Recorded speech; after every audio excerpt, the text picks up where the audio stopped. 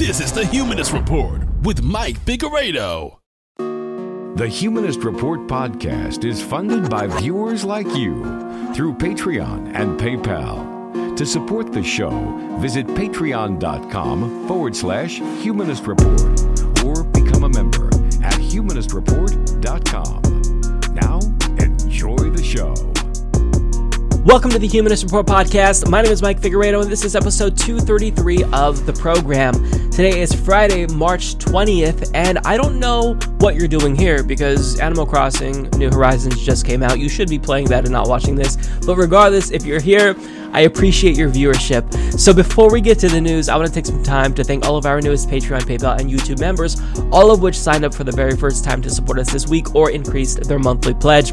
And that includes Adam Crane, Alex Handworker, Barbara Craven, Blanca Capillo, Cassandra Smith, Charles Sansone, Chris Sokolowski, Christopher Stocking, Claudette Cohen, Daryl Slaughton, David Wynn, Elizabeth Martel DeVolder, Eric Madigan, Espinosa Jenkins, Esteban, Francis Emma, Gabby Gita, Gregory Brown, H. Ellis, Hunter Antonelli, James Beltran, Jock Buster, John Burns, Juno H., Just One Guy 4, Kyle B. Campion, Laura McPhail, Mark, Mary LeBlanc, Martina Holzbecker, Matt Calora, Mike D., Orlando Terrazas, Pierre Thyron, Progressive Geek, Sasha Nuttell, Steve, and Tamara Tompkins. So thank you so much to all of these kind individuals. If you'd also like to support the show, you can do so by going to humanistreport.com/support or patreon.com/humanistreport.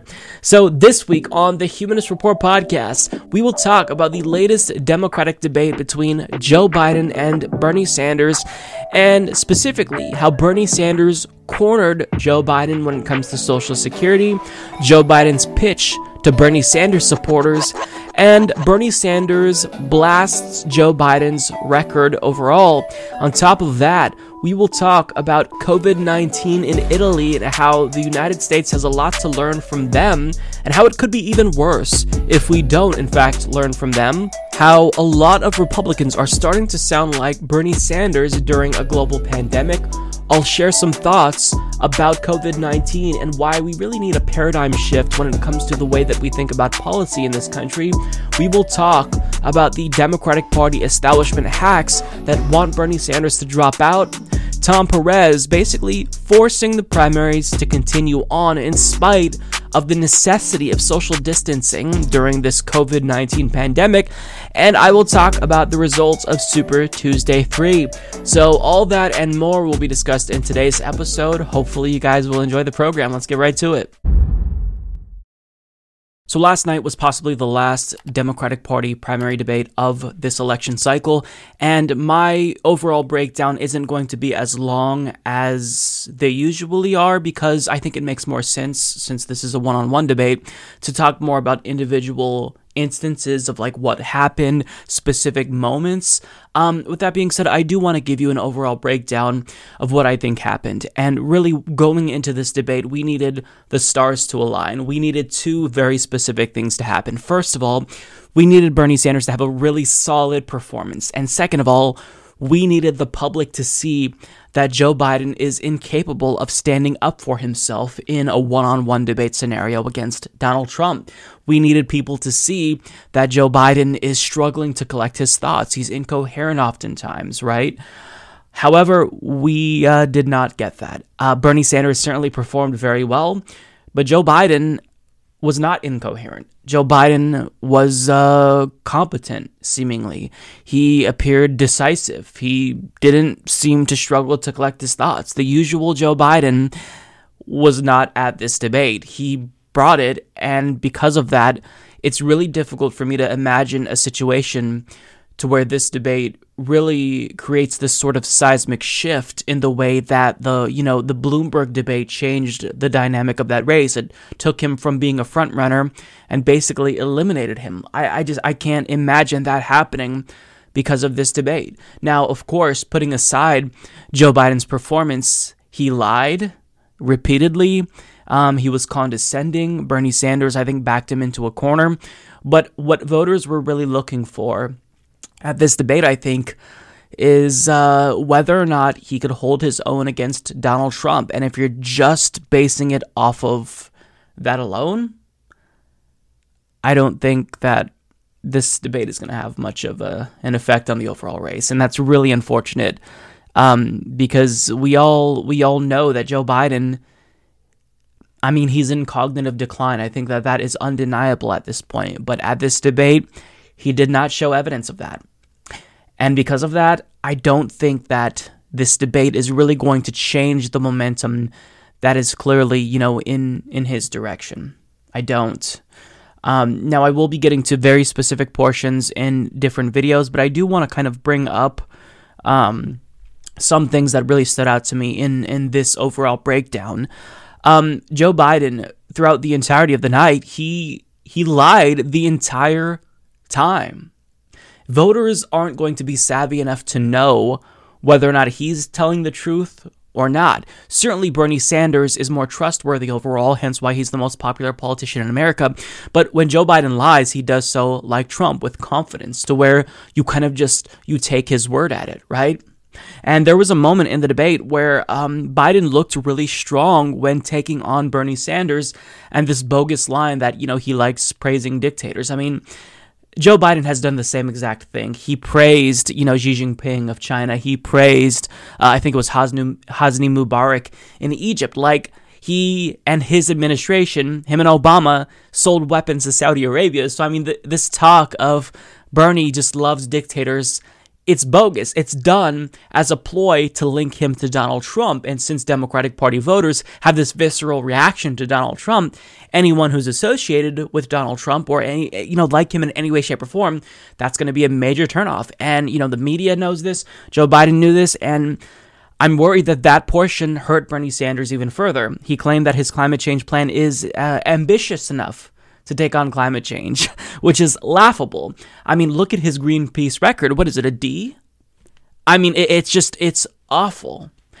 He claimed that he is now in favor of progressive policies that essentially undo the damage that his bills caused. For example, he pushed the bankruptcy bill, which was incredibly disastrous, but now he's embracing Elizabeth Warren's plan to undo the damage caused by his bill. So I just think that, judging this from the standpoint of an average consumer of politics who isn't in deep like you and I are, where we know all of these lies, I think that Joe Biden came across as someone who looks prepared and ready to take on Donald Trump. And that sucks for us, right? Now, I'm really, really genuinely hoping that voters saw through Joe Biden and, his disingenuous nature with the way that he talked about some of these policies. And I want to play a clip for you about Medicare for All. He literally, with a straight face, claimed that Medicare for All, that and coronavirus, COVID-19, they're not related. So why are we even bringing up Medicare for All when we're talking about coronavirus? And this is a point in the debate where if there was any opportunity for Bernie Sanders to stand out, I think this was the moment right here. And it was at the very beginning, which is important because, I mean, Joe Biden looked like a clown. Take a look at what he says here. What is it that we need? Listen to the experts. What do we need? And with all due respect to Medicare for All, you have a single payer system in Italy. It doesn't work there. It has nothing to do with Medicare for All. That would not solve the problem at all. We can take care of that right now by making sure that no one has to pay for treatment, period, because of the crisis. No one has to pay for whatever drugs are needed, period, because of the crisis. No one has to pay for hospitalization because of the crisis, period. That is a national emergency, and that's how it's handled. It is not working in Italy right now, and they have a single-payer system. Now, with regard to what else I would do. Well, first of all, the dysfunctionality of the current healthcare system is obviously apparent. As I said earlier, there are people who hesitate to go to the doctor. You're going to have a maze of regulations. Well, if this is my income, if that's my income, can I get it? Can I not get it? Clearly, we are not prepared, and Trump only exacerbates the crisis. When we spend twice as much per capita on healthcare as any other nation, one might expect that we would have enough doctors all over this country. One might expect that we would have affordable prescription drugs. One might expect that we are preparing effectively for a pandemic, that we were ready with the ventilators, with the ICUs, with the test kits that we need. We are not. And bottom line here is, in terms of Medicare for all, despite what the vice president is saying, what the experts tell us is that one of the reasons that we are unprepared and have been unprepared is we don't have a system. We got thousands of private insurance plans. That is not a system that is prepared to provide health care to all people. In a good year, without the epidemic, we're losing up to 60,000 people who die every year because they don't get to a doctor on time. And clearly this crisis is only making a bad situation worse. I mean, to suggest that having a single payer wouldn't help, it's literally an idiotic thing to say. Like, I don't know how else to describe it. Yes, Italy has a single payer system, and they are doing really bad right now. But what I was hoping Bernie Sanders would bring up is, what would happen if Italy didn't have a single payer system? How much worse would this be in Italy? Like, you don't understand that a single payer system, that isn't going to be the end all be all in solving a pandemic. You need other things in place, the infrastructure, the readiness to deal with these types of things. But a single payer, would that help with this situation? Of course it would, because we have a situation where our healthcare system is broken to where if you have health insurance, you may not be able to go to the doctor because you can't afford the copay, right? So, I mean, the fact that he said this with a straight face, it's so disingenuous that I hope that voters see through that. Now, Bernie Sanders brought up a point that, like, on a good year, when we don't have a global pandemic that we're dealing with, more than 60,000 people die due to a lack of health coverage. And that's probably a conservative estimate because there are people who have health insurance, but they are underinsured, meaning that if they go to a doctor and their doctor says they need a specific procedure done, but their insurance won't cover that, and they don't get that procedure, they end up dying. So on a good year, lots of people die in this country, a good year. So that was a really powerful point, and I think that that instance may have been the only real instance where Joe Biden was damaged throughout his lies. I mean, there are other moments where Joe Biden was caught, but if, like, there was a moment in particular where Joe Biden and his confidence was, like, putting up this illusion of him being ready and prepared to take on Donald Trump, I think that voters are smart enough to see through that in particular because it was so disingenuous and nonsensical, quite frankly. Because if you're trying to tell us that having a single-payer universal healthcare system wouldn't be beneficial in times like this, like, I don't know who would believe that. You'd have to be a moron to believe that. And throughout this debate, you really saw two worldviews that are just diametrically opposed, because Biden now is starting to slowly but surely pivot. He wants it to seem as if he's open to progressive policy ideas, but you just see Bernie has a different worldview than Joe Biden because he thinks through all of the ways that people are impacted, not just in terms of, like, the need for healthcare during times where we have this global pandemic, COVID-19, but how it affects people who are in quarantine and they can't go out to get groceries, elderly people. I mean, take a look. And I think one of the things that we want to remember here is that we got a lot of elderly people in this country who are told, stay home, don't leave your house. Who's going to get food to them? How do we get food to them? You got schools all over this country now being shut down, okay? How are we going to make sure that the kids do well in this crisis, not become traumatized? What do we do about the parents now who have to stay home with the kids and can't go to work? So I think what bottom line here is that in this crisis, we have got to start paying attention to the most vulnerable. That includes people who are in prison right now, people who are in homeless shelters right now. What about the 500,000 people who are homeless tonight? Who's going to respond to them? I mean, that is so important. He's bringing up people who politicians don't generally view as a constituency. Like, homeless people don't usually vote. People in prisons can't vote. So no other politician views them as a constituency. Bernie has nothing to gain by, citing these people need to be taken care of during times of pandemics. He just did it because that's what he believes in his heart. So I think that one thing that was clear, like putting aside the fake confidence that Joe Biden was trying to, showcase, I think that you're going to see that Bernie Sanders just has a different philosophy on the world in comparison with Joe Biden.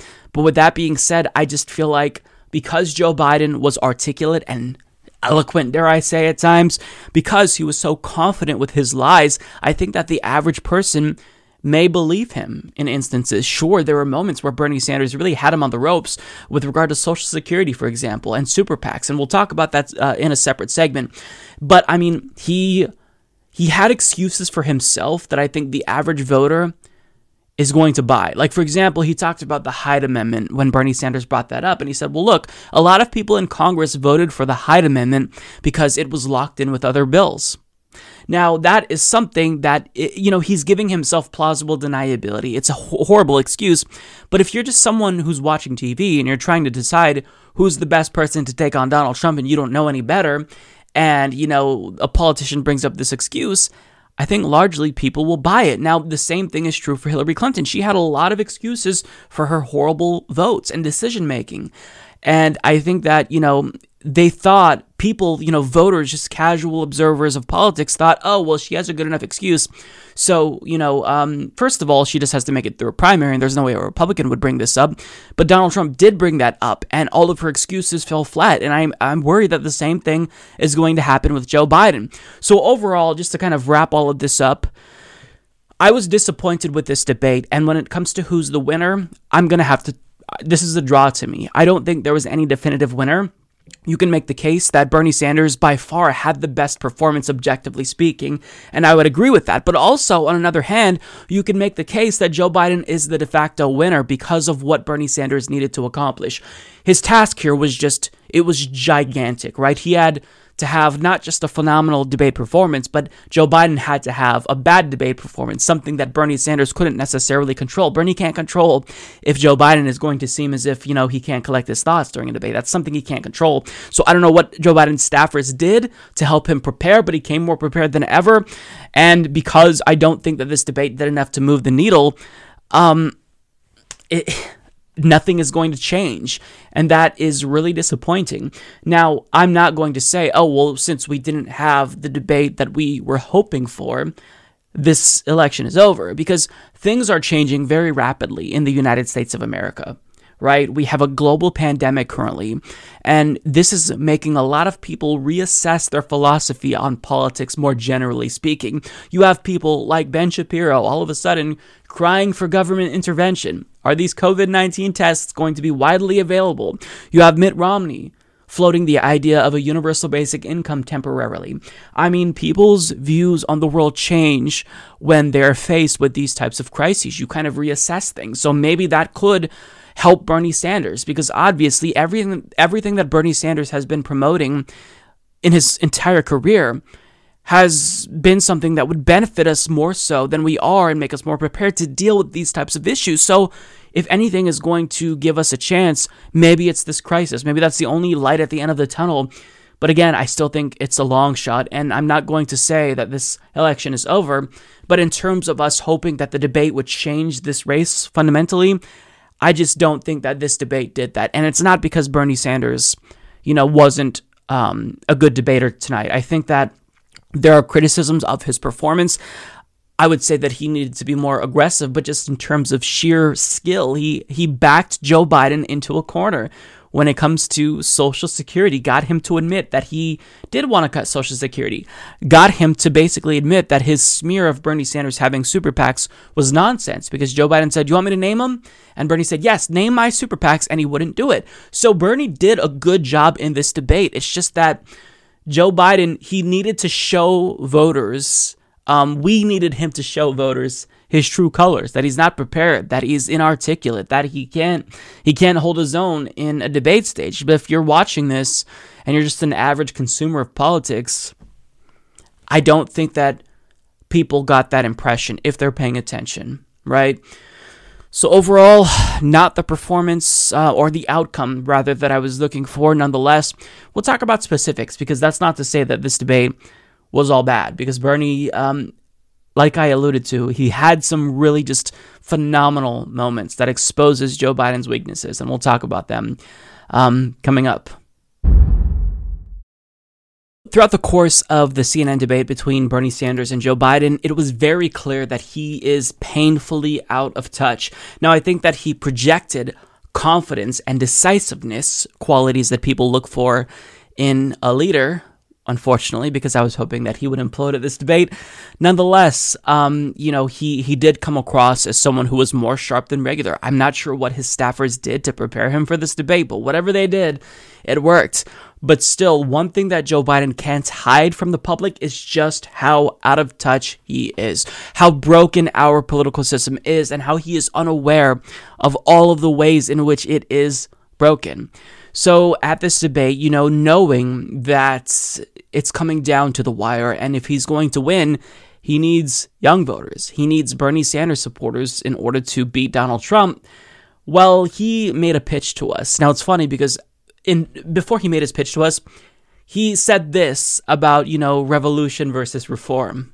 People are looking for results, not a revolution.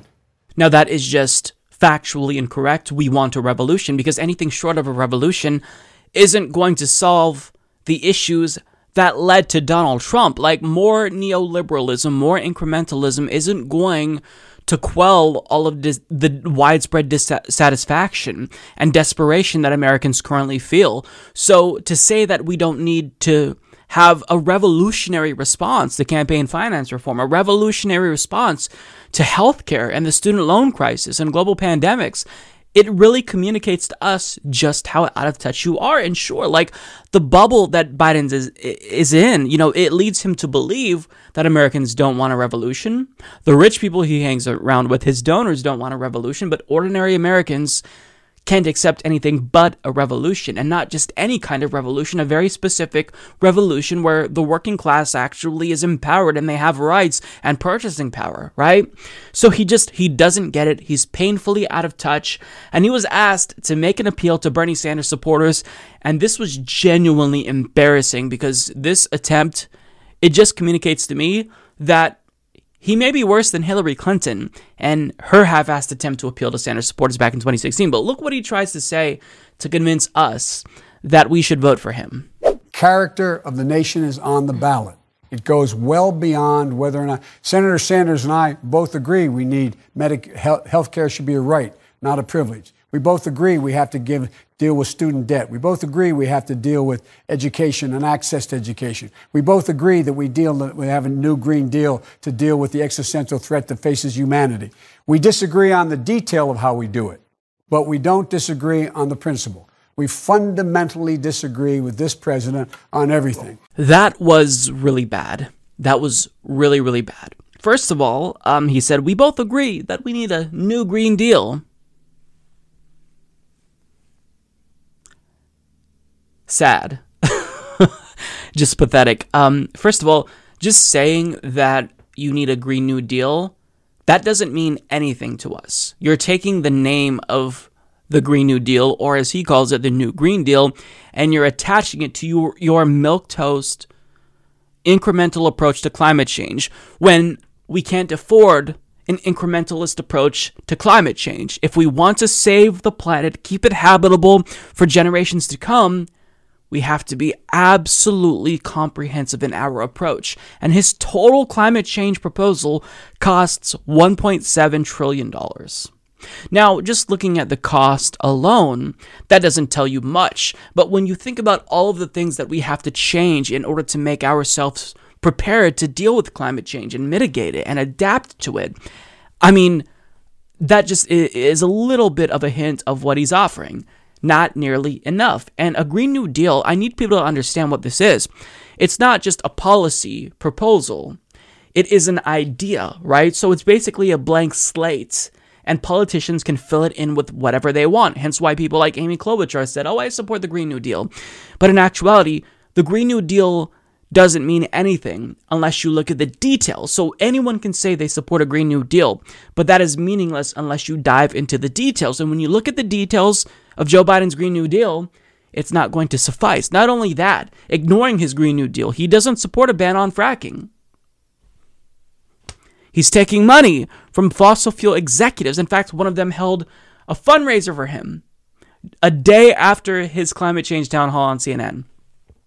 So you've got to understand that just saying that he supports the Green New Deal doesn't mean anything. The devil is in the details. And on top of that, he claimed that, Bernie Sanders supporters should support him because both him and Bernie believe healthcare is a right. Now, this irritates me to no end because corporate Democrats have been saying this. Oh, we all believe that healthcare is a right. They've literally co-opted the language that proponents of Medicare for All use. No, you can't say that you believe healthcare is a right. Joe Biden's healthcare plan would leave 10 million people out. So if something is a right, what does that mean? What are the implications of a right? You can't be denied access to that right. Everyone has it because it's a right. So to say that healthcare is a right, but yet you don't believe that everyone should have it, that it should be free at the point of service and universally accessible, it's insulting. You're lying. You're patting us on the heads and you're saying you support our policy, but you're just paying lip service to it. Saying healthcare is a right now has been effectively meaningless because corporatists have co-opted that language. Tom Perez says healthcare is a right. Corporate Democrats say healthcare is a right. So for you to just say healthcare is a right, that means absolutely nothing. I don't believe that you believe healthcare is a right if you don't support a single-payer Medicare for All system where healthcare is free at the point of service. Now, it doesn't necessarily have to be Medicare for All. I think that's easiest because you just expand on an existing framework that actually functions. Medicare, not Obamacare, which has been gutted in a million different ways from Republicans in the courts. Like, if you make it so that way healthcare is free at the point of service, I'll believe you. We can disagree on specific details here and whatnot. But if you literally don't believe that healthcare should be free when you show up to a doctor and you pay $0, you can't say it's a right, because that means that if you are a homeless person and you don't have a nickel to your name, it's not going to be free. Therefore, it's not a right. Or, if you have a sickness, an illness, and you need to see a doctor, and you have insurance, but you can't afford the $35 copay, is it really a right? No. So Joe Biden's appeal here, it shows me that he doesn't get it. Like, he doesn't realize what's at stake here. And with how many young people are against him, he doesn't understand that they're going to stay home. Like, Democrats have got to grapple with the fact that we're not just trying to convince people who are young to not vote third party. Like, mass amounts of people are going to stay home and they don't get it. They're still not adapting. They're not offering voters anything. The same exact thing happened in 2016 and they haven't adapted. They're not responding accordingly. It's not about trying to not get people to vote for Donald Trump. It's not about trying to convince the people that came out to support Bernie in the primary to vote for the Democrat in November and not vote third party. Like, large swaths of voters will not come out to vote for you if you do not offer them something substantial that they believe will genuinely improve their lives. And Joe Biden, it was clear in this segment, genuinely does not get it. And that should scare everyone because that means going up against Donald Trump, turnout will not be high enough to defeat Donald Trump. And that means Donald Trump gets to fill that Supreme Court seat that will almost inevitably be vacant, right?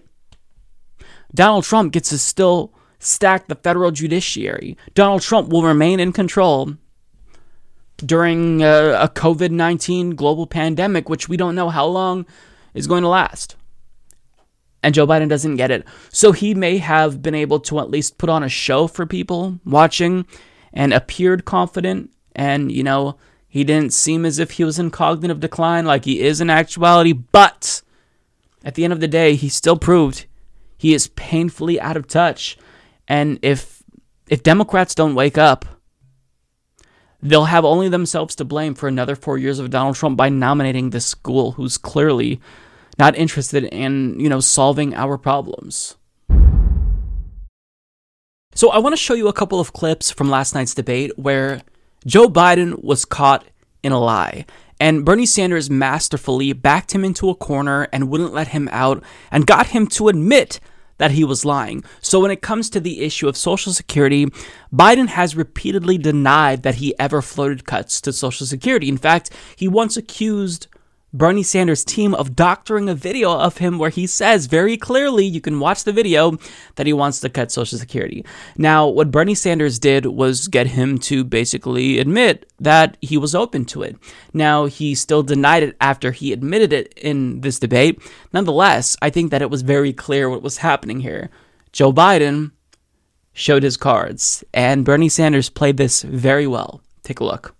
Joe, let me repeat it again. I want you just to be straight with the American people.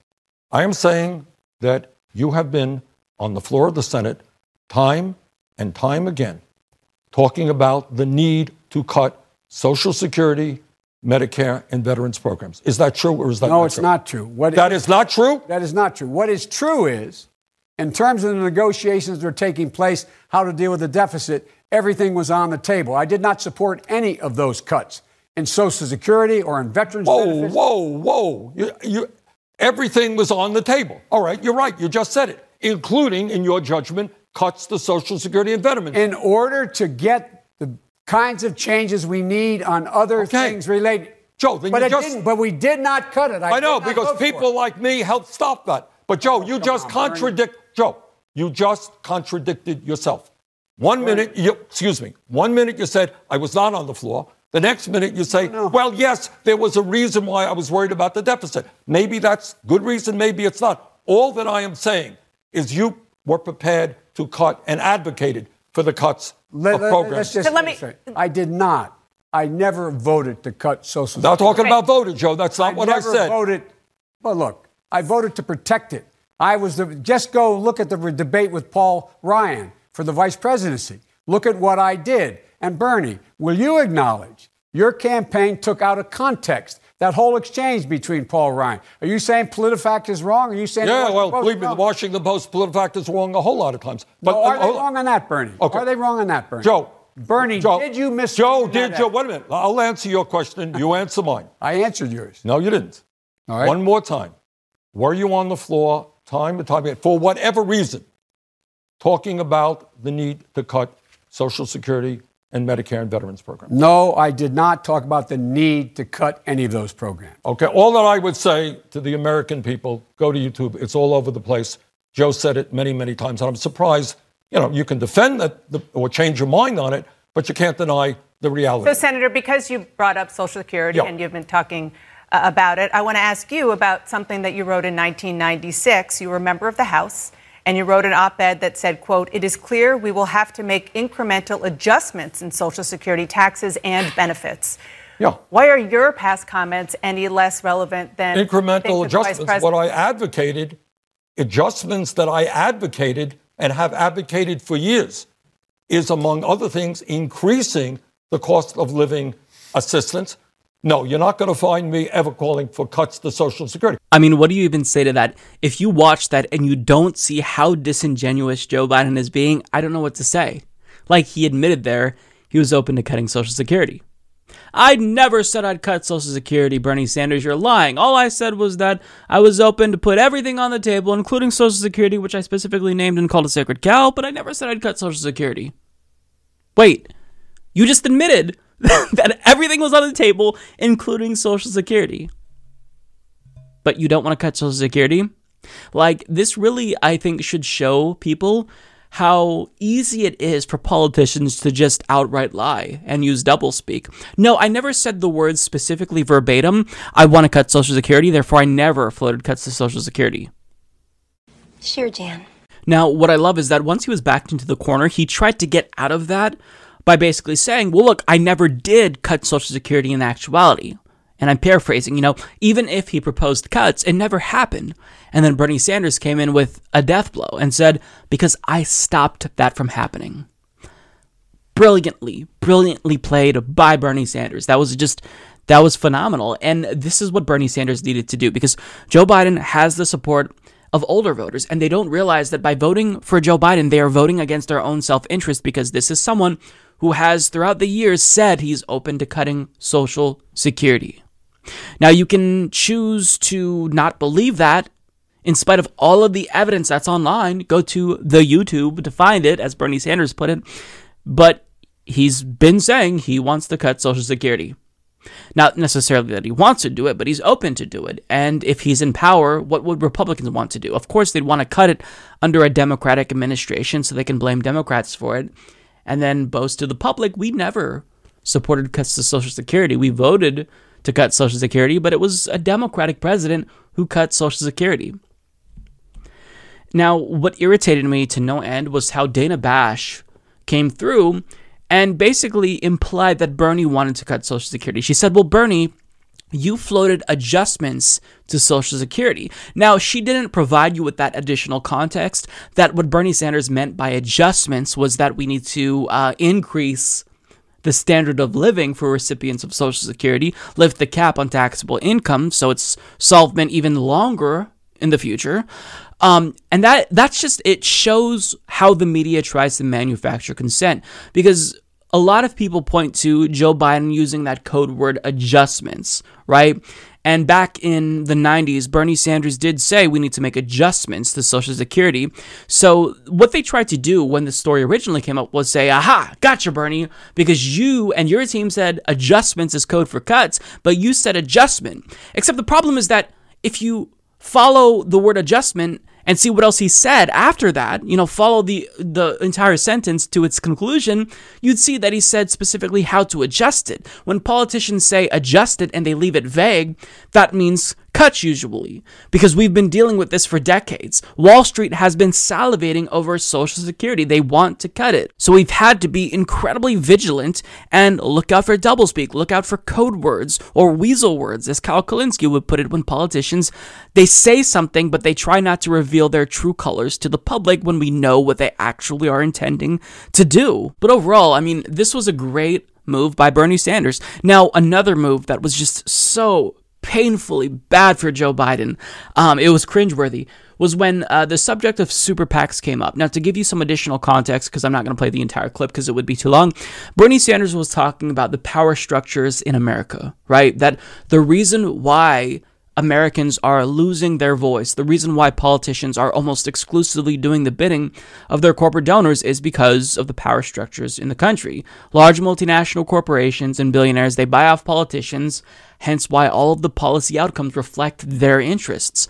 So, Bernie Sanders, he tacitly implied that Joe Biden's financial contributions are the reason why we're in this state. Not just Joe Biden, but all of the politicians. And Joe Biden is, just a pawn in the game that's being played to rig the rules against normal Americans. And Joe Biden basically tried to pivot by saying, well, look, if you're trying to point to, my campaign contributions, I haven't taken more than $2,800, which is when Bernie Sanders correctly identified the problem is that there are these super PACs that flood campaigns with dark money, to which Joe Biden then tried to accuse Bernie of also having super PACs. Didn't go too well, as you're going to see.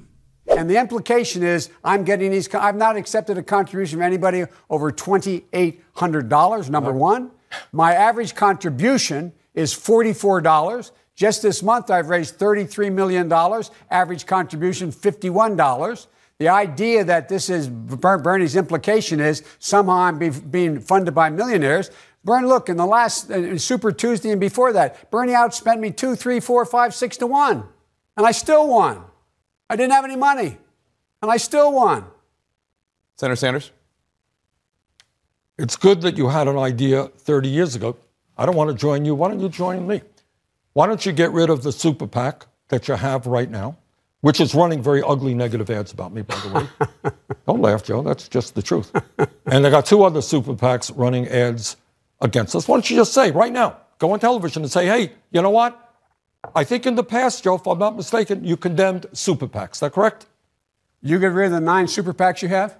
I don't have 9 super. I don't have any super PACs. You want me to list them? No. Yeah, you go ahead and list them. Okay, come on. Give me a break. No, I won't give you a break on this one, Joe. You condemned super PACs. You got a super PAC is running negative. But here's the point. This is the point. In the richest country in the history of the world, half of our people should not be struggling to put food on the table. And the reason for that is you have a political structure in which big money interests not only dominate the political system, but dominate our economy as well. Somebody makes a decision, we're going to shut down a factory in America, we're going to move to China, we're going to move to Mexico, pay people starvation wages there. This is an issue that has got to be ultimately dealt with. Who has the power in America? Are we content with so few exercising so much power when so many people have given up on the political process? That was really embarrassing. That was perhaps the worst moment of the debate for Joe Biden. Are you going to condemn the 9 super PACs that you have, Bernie? You want me to name them? Bernie Sanders then says, yes, name them. And then Joe Biden says, give me a break. So he tried to play chicken with Bernie Sanders, and he backed down immediately. This tells you everything you need to know about Joe Biden. Now, it's funny because this is the same lie that Elizabeth Warren used against Bernie Sanders, and the rationale for her getting her own super PAC. Well, Bernie has super PACs. So it's it's only fair that I get my own super PAC. When what they were referring to as super PACs were Our Revolution, Sunrise Movement, Dream Defenders, organizations funded by either their members, like the National Nurses United PAC, which is technically a PAC, or grassroots donations like Sunrise Movement. So they're trying to suggest that these are dark money groups. That's what Pete Buttigieg did as well, because they want to hide their own corruption. But what it did was make them look like disingenuous fools. And when you try to play that game with Bernie Sanders, sometimes you end up fucking yourself over. That's what happened with Joe Biden. That's what happened when you tried to call out Bernie Sanders' super PACs, and you end up looking foolish. So these 2 clips were my favorite moments from the debate. It really made Bernie Sanders look strong, and I'm just crossing my fingers and hoping that people see through Joe Biden, right? See how disingenuous he was, because he didn't display how he was in cognitive decline. He hit it well enough for that 2-hour debate, which is astonishing. Nonetheless, I think he hit it well, but he still proved how much of a liar and disingenuous, regular, standard politician he is, saying and doing anything to get ahead. And I really hope that the voters see that, in watching this debate, if they did watch it. So during the debate, Bernie Sanders pointed out Joe Biden's atrocious record, and he explained how this shows that Joe Biden didn't have good judgment on numerous issues, right? And this is a leadership issue. If you don't have the foresight to see how the policies you support will impact normal Americans, then going forward, how are we supposed to trust that you're going to represent our interests? Because if you made bad decisions in the past, then you're going to still keep making bad decisions. So Bernie Sanders pointed this out, and this was a really important moment during the debate because it shows that Joe Biden is not someone who is going to represent ordinary Americans. Like, you might vote for him because you think he's more electable going up against Donald Trump, which is not true. But at the end of the day, we can't lie to ourselves and suggest that he is someone who would benefit anyone's life, unless you're rich, right? Because as he said to donors in a closed-door meeting, nothing will fundamentally change if he's elected. So Bernie Sanders called out Joe Biden's record, and this is a really important moment. This is a little bit about leadership as well. Joe talked about bankruptcy. Joe, if my memory is correct, you helped write that bankruptcy bill. I did not. All right. And that bankruptcy bill, by the way, when we talk about education, we got 45 million people in America struggling with student debt. Some of them really struggling with student debt. And that bankruptcy bill made it impossible, very difficult for people to escape from that student debt. It was a very, very bad bill. You said, Joe, that a majority of the people in the Senate voted for it. You're right. Overwhelming majority. Overwhelmingly. Well, I voted against it in the House, and I was right. And I don't have to rethink my position because that's what leadership is about, having the guts to take an unpopular vote. But it's not just bankruptcy. The difference between Joe and I on higher education is 4 years ago. It was not a popular idea, Joe. I'm glad you're coming around now. 4 years ago, when I said that public colleges and universities should be tuition-free, people were saying, Bernie, that's a radical idea. Well, you got states and cities and counties all over the country that are moving in that direction. And I'm glad that Joe is on board. But what leadership is about is going forward when it's not popular, when it's an idea that you get criticized for. So I'm proud of that fact, and I'm proud of my leadership on many issues. Joe, since the campaign, has come around. I talked about raising that minimum wage $15 an hour 4 years ago, Joe. So did I, and I went out and campaigned $15 an hour? $15 an hour, New York City. Go talk to the governor. I will talk to the governor. I'm not aware of that. All right? I am not aware of that. You should be aware. Look. All right, 4 years ago, it was a radical idea. Very few people in Congress we're talking about. Go ahead, Vice President. So Bernie Sanders was right on all of these issues. Joe Biden was wrong on all of these issues. And I like that Bernie Sanders called out how, the logic here doesn't make sense because you're now supporting bills that would basically undo the damage caused by your bills. So, going forward, are we going to, in 10, 20 years, need additional legislation to undo the damage caused by you in the event you're president? You've got to understand that if you can't get it right on a number of very basic issues when Bernie Sanders had it right, then why should we vote for you over Bernie Sanders? And I think that at this point in time, most voters agree with Bernie Sanders on the policy and they disagree with Joe Biden. Hence why Medicare for All is winning in every single state, even in states where Joe Biden is landsliding against Bernie Sanders. So we've won the policy debate. It's just a matter of really showing people that Joe Biden is not electable against Donald Trump. That's our last-ditch effort because that's really why I'm assuming they're voting for Biden over Bernie, even if they disagree with Biden more. It's because they think he's going to be more electable. But what we have to do is point out how these bad policy decisions make him uniquely weak against Donald Trump. Donald Trump will take all of these issues and he's going to weaponize them and use them very effectively against Joe Biden. Donald Trump will brag about the crime bill that he signed into law. Donald Trump will brag about how he's against the trade deals that Joe Biden supported, like NAFTA, PNTR with China. So Bernie Sanders continued here, and I think that what he did in bringing up all of Biden's bad decisions was important, but it's missing one really key ingredient that I think would make this a more potent attack. It was going to pass anyway. Let me finish. I made it incrementally better. I did not like the bill. I did not support the bill. And I made it clear to the industry I didn't like the bill. Number two, this bill now calls for the opportunity to fundamentally change the mistakes we couldn't correct in the bill the first time around. And that is why I support Elizabeth Warren's idea. And it's a very good idea. Senator Sanders, go ahead. Well, this is kind of circular logic. We're going to reform the bill that I voted for. Well, if you hadn't voted for it, and if you had rallied other people, as I try to do in the House voting against it, we might not have the problems with it we have today. What leadership is about, Joe, and it deals with, whether, your opposition or your support, I should say, for legislation regarding gay communities and the so-called Defense of Marriage Act. You remember that bill, right? You remember the Defense of Marriage Act. It was, gay marriage today is considered a little bit differently than it was 25 years ago. I remember that vote. It was a very hard vote. I voted against the Defense of Marriage Act. You voted for it. I voted against the bankruptcy bill. You voted for it. I voted against the war in Iraq, which was also a tough vote. You voted for it.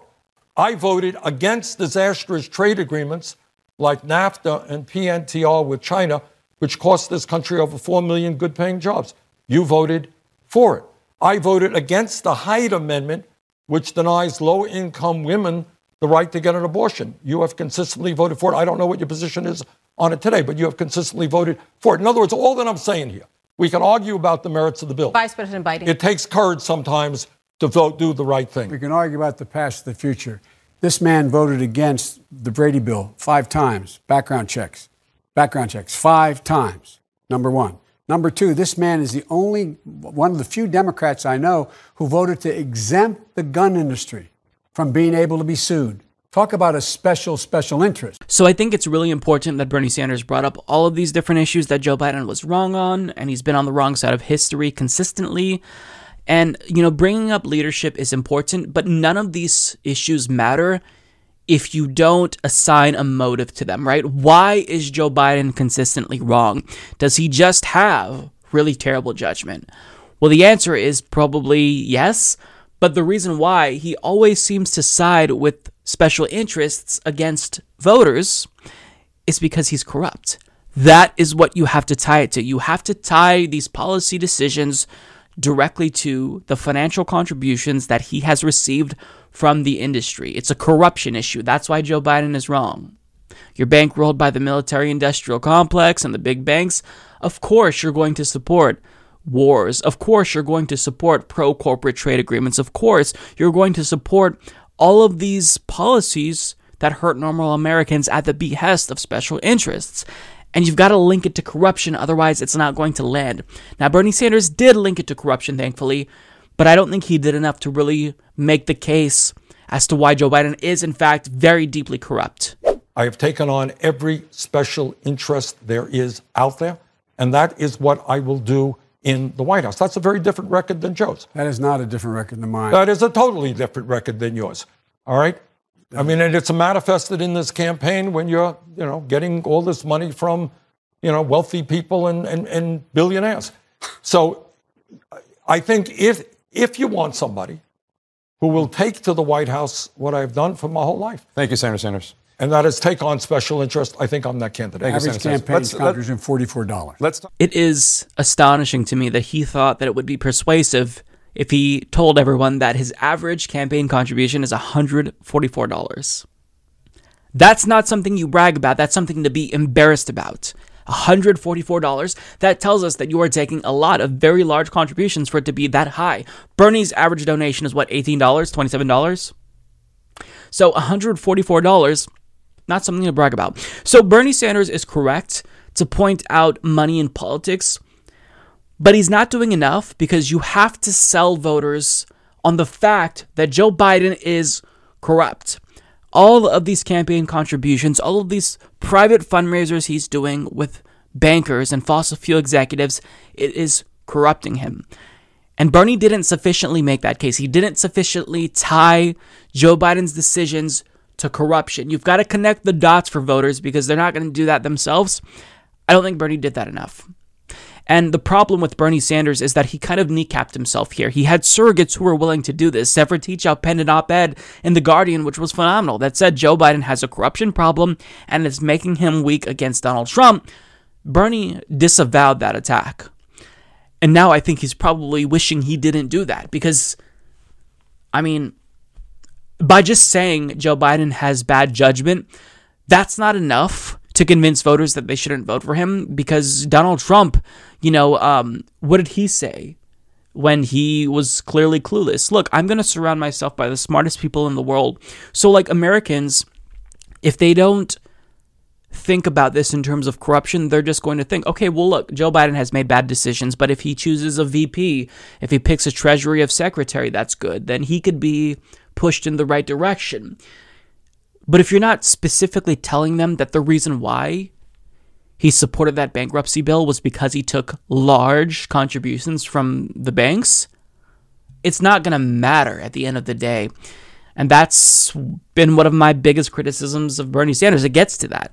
He hasn't been direct and harsh enough against Joe Biden, and I get it. Bernie is not that kind of a person. We just have to grapple with that fact. He's too nice. He's too nice. And it may ultimately be his downfall. But if you're not specifically using the word corrupt to describe what's been fueling all of Joe Biden's bad decisions, voters just aren't going to get it. Like, people have this vague sense or amorphous view of money in politics. They don't know what the issue is and how it affects politicians, but they know that money in politics is bad. So you have to make that picture clear for them, because the media is not going to do it. Other politicians aren't going to do it. So you've got to paint a picture for them, and you've got to educate them. Joe Biden voted for the Iraq War because he's corrupt. He's corrupt. He's taking money from defense contractors. That's why he supported this war. If you don't do this, what is there to be said? You can't prove to people. Judgment, the thing about judgment and why it's an attack that lacks potency is because, you can have bad judgment, but if you surround yourself with smart people, you can correct that. You can try to improve your judgment, learn from your past mistakes. So there are ways that voters can rationalize and really explain away something that is just reduced to, a decision that was bad judgment. But if you actually tie it to corruption, that's something that is really a powerful attack against Joe Biden. And I'm glad Bernie Sanders, brought up campaign contributions and money in politics. But if you're not going to say the word corrupt, if you're not going to really explain how Joe Biden has been corrupted, it's not going to land. And he tried to do this against Hillary Clinton and on a debate stage, and I forgot what he said, but they asked him, can you name a single time when Hillary Clinton changed her position because of money in politics? He could have said the bankruptcy bill, and he didn't say something like that. So, I mean, it kind of backfired because of that. So I think that Bernie Sanders is probably feeling as if he's trying to walk on eggshells to not be too divisive, not damage Joe Biden. But the thing is that Joe Biden is a liability against Donald Trump. And if you're not the nominee, Bernie, Joe Biden is probably going to lose to Donald Trump. It's not a foregone conclusion, but I mean, Jesus Christ, do we really want to roll the dice with him? So this was a good moment, but there's a lot to be learned here. And progressives have got to stop playing nice with these liberals and corporate Democrats, right? If you're not willing to call out the corruption, then I think that all of these arguments about their judgment, it's just going to fall flat at the end of the day. None of us have dealt with a global pandemic before. We don't necessarily know what to expect. We don't know how long it's going to last. There are some estimates that suggest this could last until spring of 2021. We're looking at 12 to 18 months for a vaccine. There's a lot of uncertainty, but the thing about the United States is that our citizens, Americans, we've been conditioned to basically handle all of these things on our own because we live in a ruthless capitalist system. But what's interesting is that, in times like this where there's this huge crisis, you have to take action. You have to do what's practical. And for those of us on the progressive left, we're often told that our human-centered solutions aren't practical. But at a time when there's a crisis and there's really no room for idealism, we just need solutions fast, it's interesting to me that everyone is suddenly sounding like Bernie Sanders. For example, you will have Democrats suggesting, hey, maybe we should have Medicare for all single payer now. That's what Ed Markey tweeted. And even Republicans are sounding a little bit like Bernie Sanders because Ben Shapiro tweeted, so when exactly are coronavirus tests going to be widely available? Now, of course, these tests should be free. They should be widely available, and they shouldn't just be free. If you have coronavirus, if you test positive for COVID-19, you shouldn't have to worry about your healthcare bill. And this is something that people realize because, the thing about this global pandemic is that this virus doesn't discriminate against people on the basis of their class, right? So if poor people get COVID-19, then rich people can get it as well. So it is in the interest of elites to make sure that poor people are taken care of. So what's interesting is that people who oftentimes speak out against socialism, speak out against big government intervention, all of a sudden they're realizing that maybe socialism is the more pragmatic, more practical thing. Maybe progressives do have the best approach. And, it's not like I'm trying to brag here that we were always right, but we were told for so long that our policy solutions were pie in the sky. And everything that we were talking about, the need to respond to human beings, to give them healthcare, paid sick leave. Now, this is the most practical thing. So it's really interesting. And I think that this global pandemic is causing people to really reflect and think about what their priorities are, what really is practical. And the practical measures are measures that the left has been suggesting. Now, what's interesting is that even Mitt Romney is floating something that nobody would have expected him to float. Universal basic income. Now, he did come up with a UBI for kids, like UBI Light with Michael Bennett back in late 2019, but he's proposing UBI full stop to deal with coronavirus. So as Jordan Carney of The Hill reports, Senator Mitt Romney on Monday proposed giving $1,000 to every American adult as lawmakers scramble to try to bolster the U.S. economy amid growing concerns over the coronavirus. Romney outlined a handful of proposals on Monday, saying that while the Senate should take up the House-passed coronavirus package, Congress needs to start working on additional steps. We also urgently need to build on this legislation with additional action to help families and small businesses meet their short-term financial obligations, ease the financial burden on students entering the workforce, and protect health workers on the front lines and their patients by improving telehealth services, Romney said in a statement. The checks would go to every American adult to help ensure families and workers can meet their short-term obligations and increase spending in the economy. Now, what I say to this is, of course, this is something that we have to implement. People are missing work, And even if they have a job that tells them to stay home for purposes of social distancing, they may not get paid time off. So they're literally just like having to lose money and then struggle to pay their bills, and they have no control over it. So what people are realizing because of COVID-19 is that we need a better safety net. Like, we don't have anything in place. We don't have the readiness to deal with these types of crises, this global pandemic.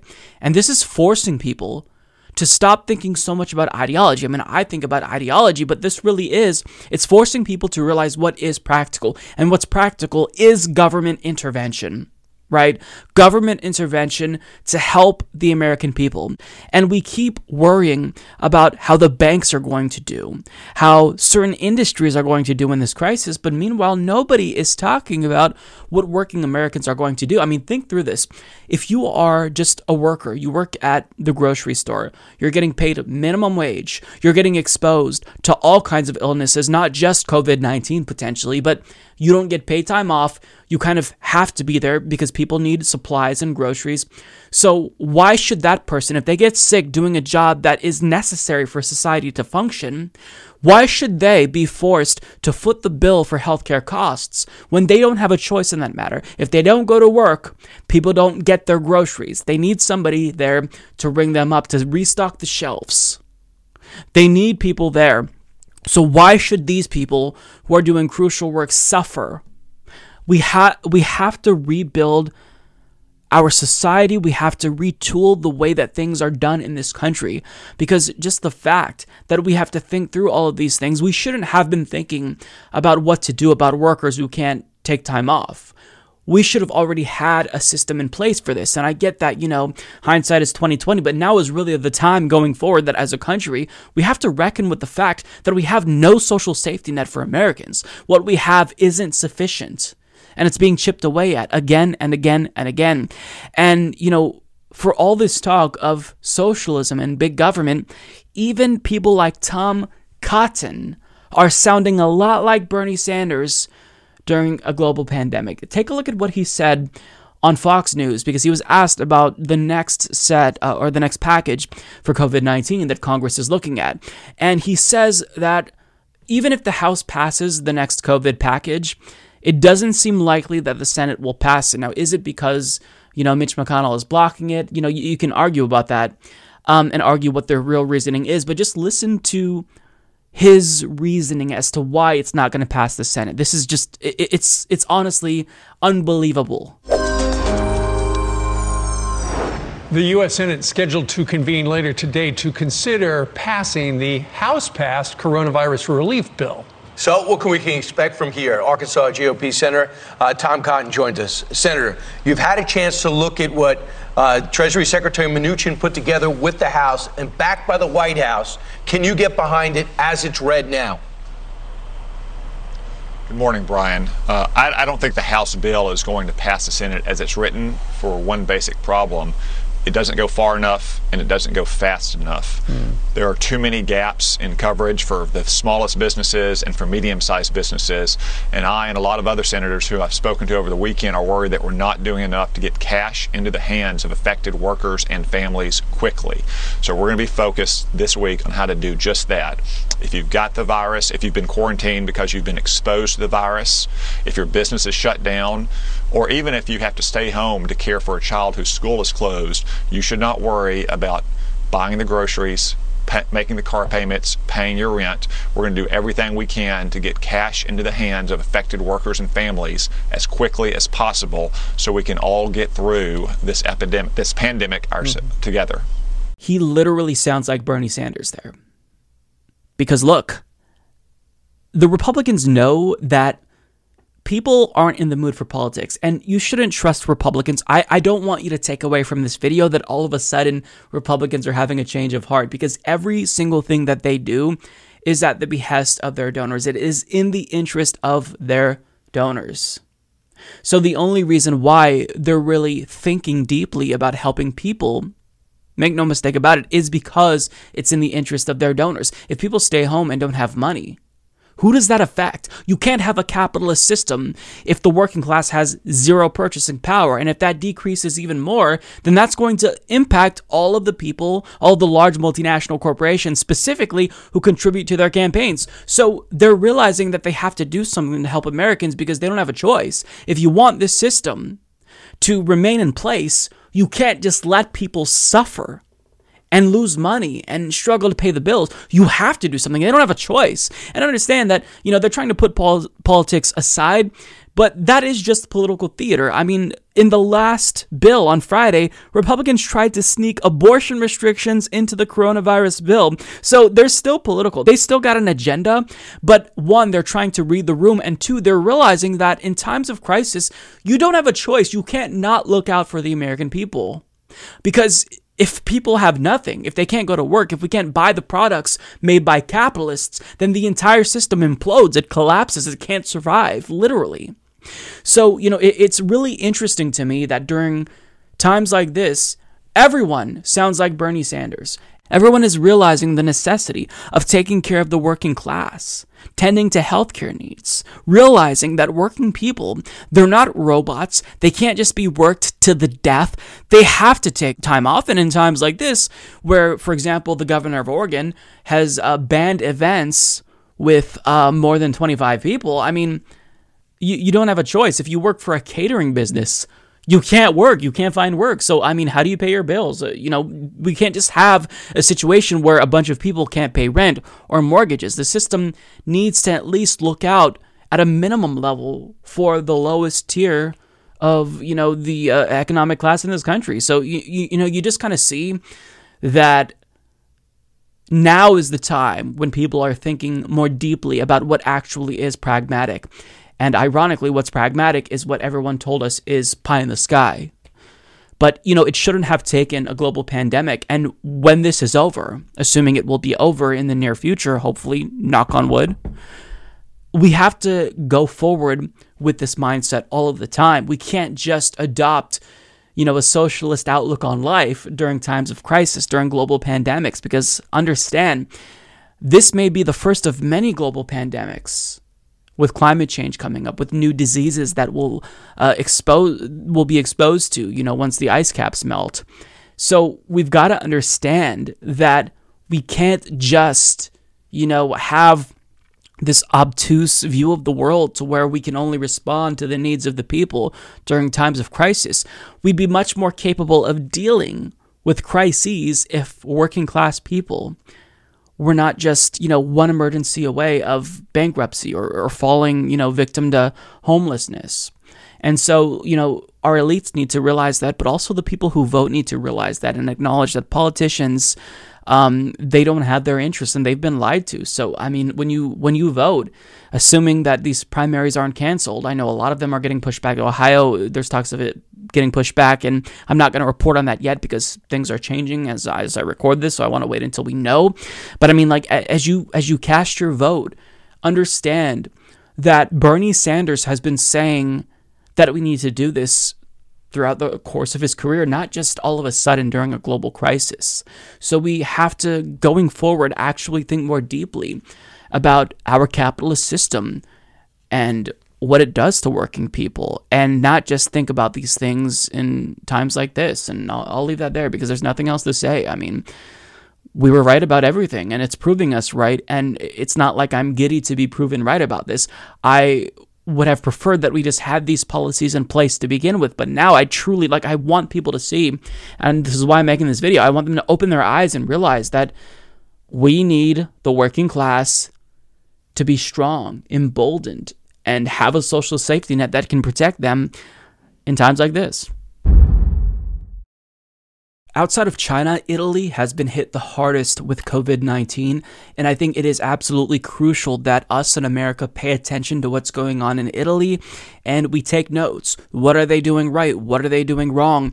Because we may be less capable of dealing with this crisis than Italy is, because they have things that we don't have. They have a single-payer healthcare system. Individuals feeling symptoms can go to a doctor, but that's not necessarily the case here in the United States. If you feel ill and you don't have health insurance, your primary care physician is the ER. That's the only place where you can go, and just being at the emergency room, that will likely increase the chance that any types of illnesses and airborne illnesses and diseases, COVID, will spread.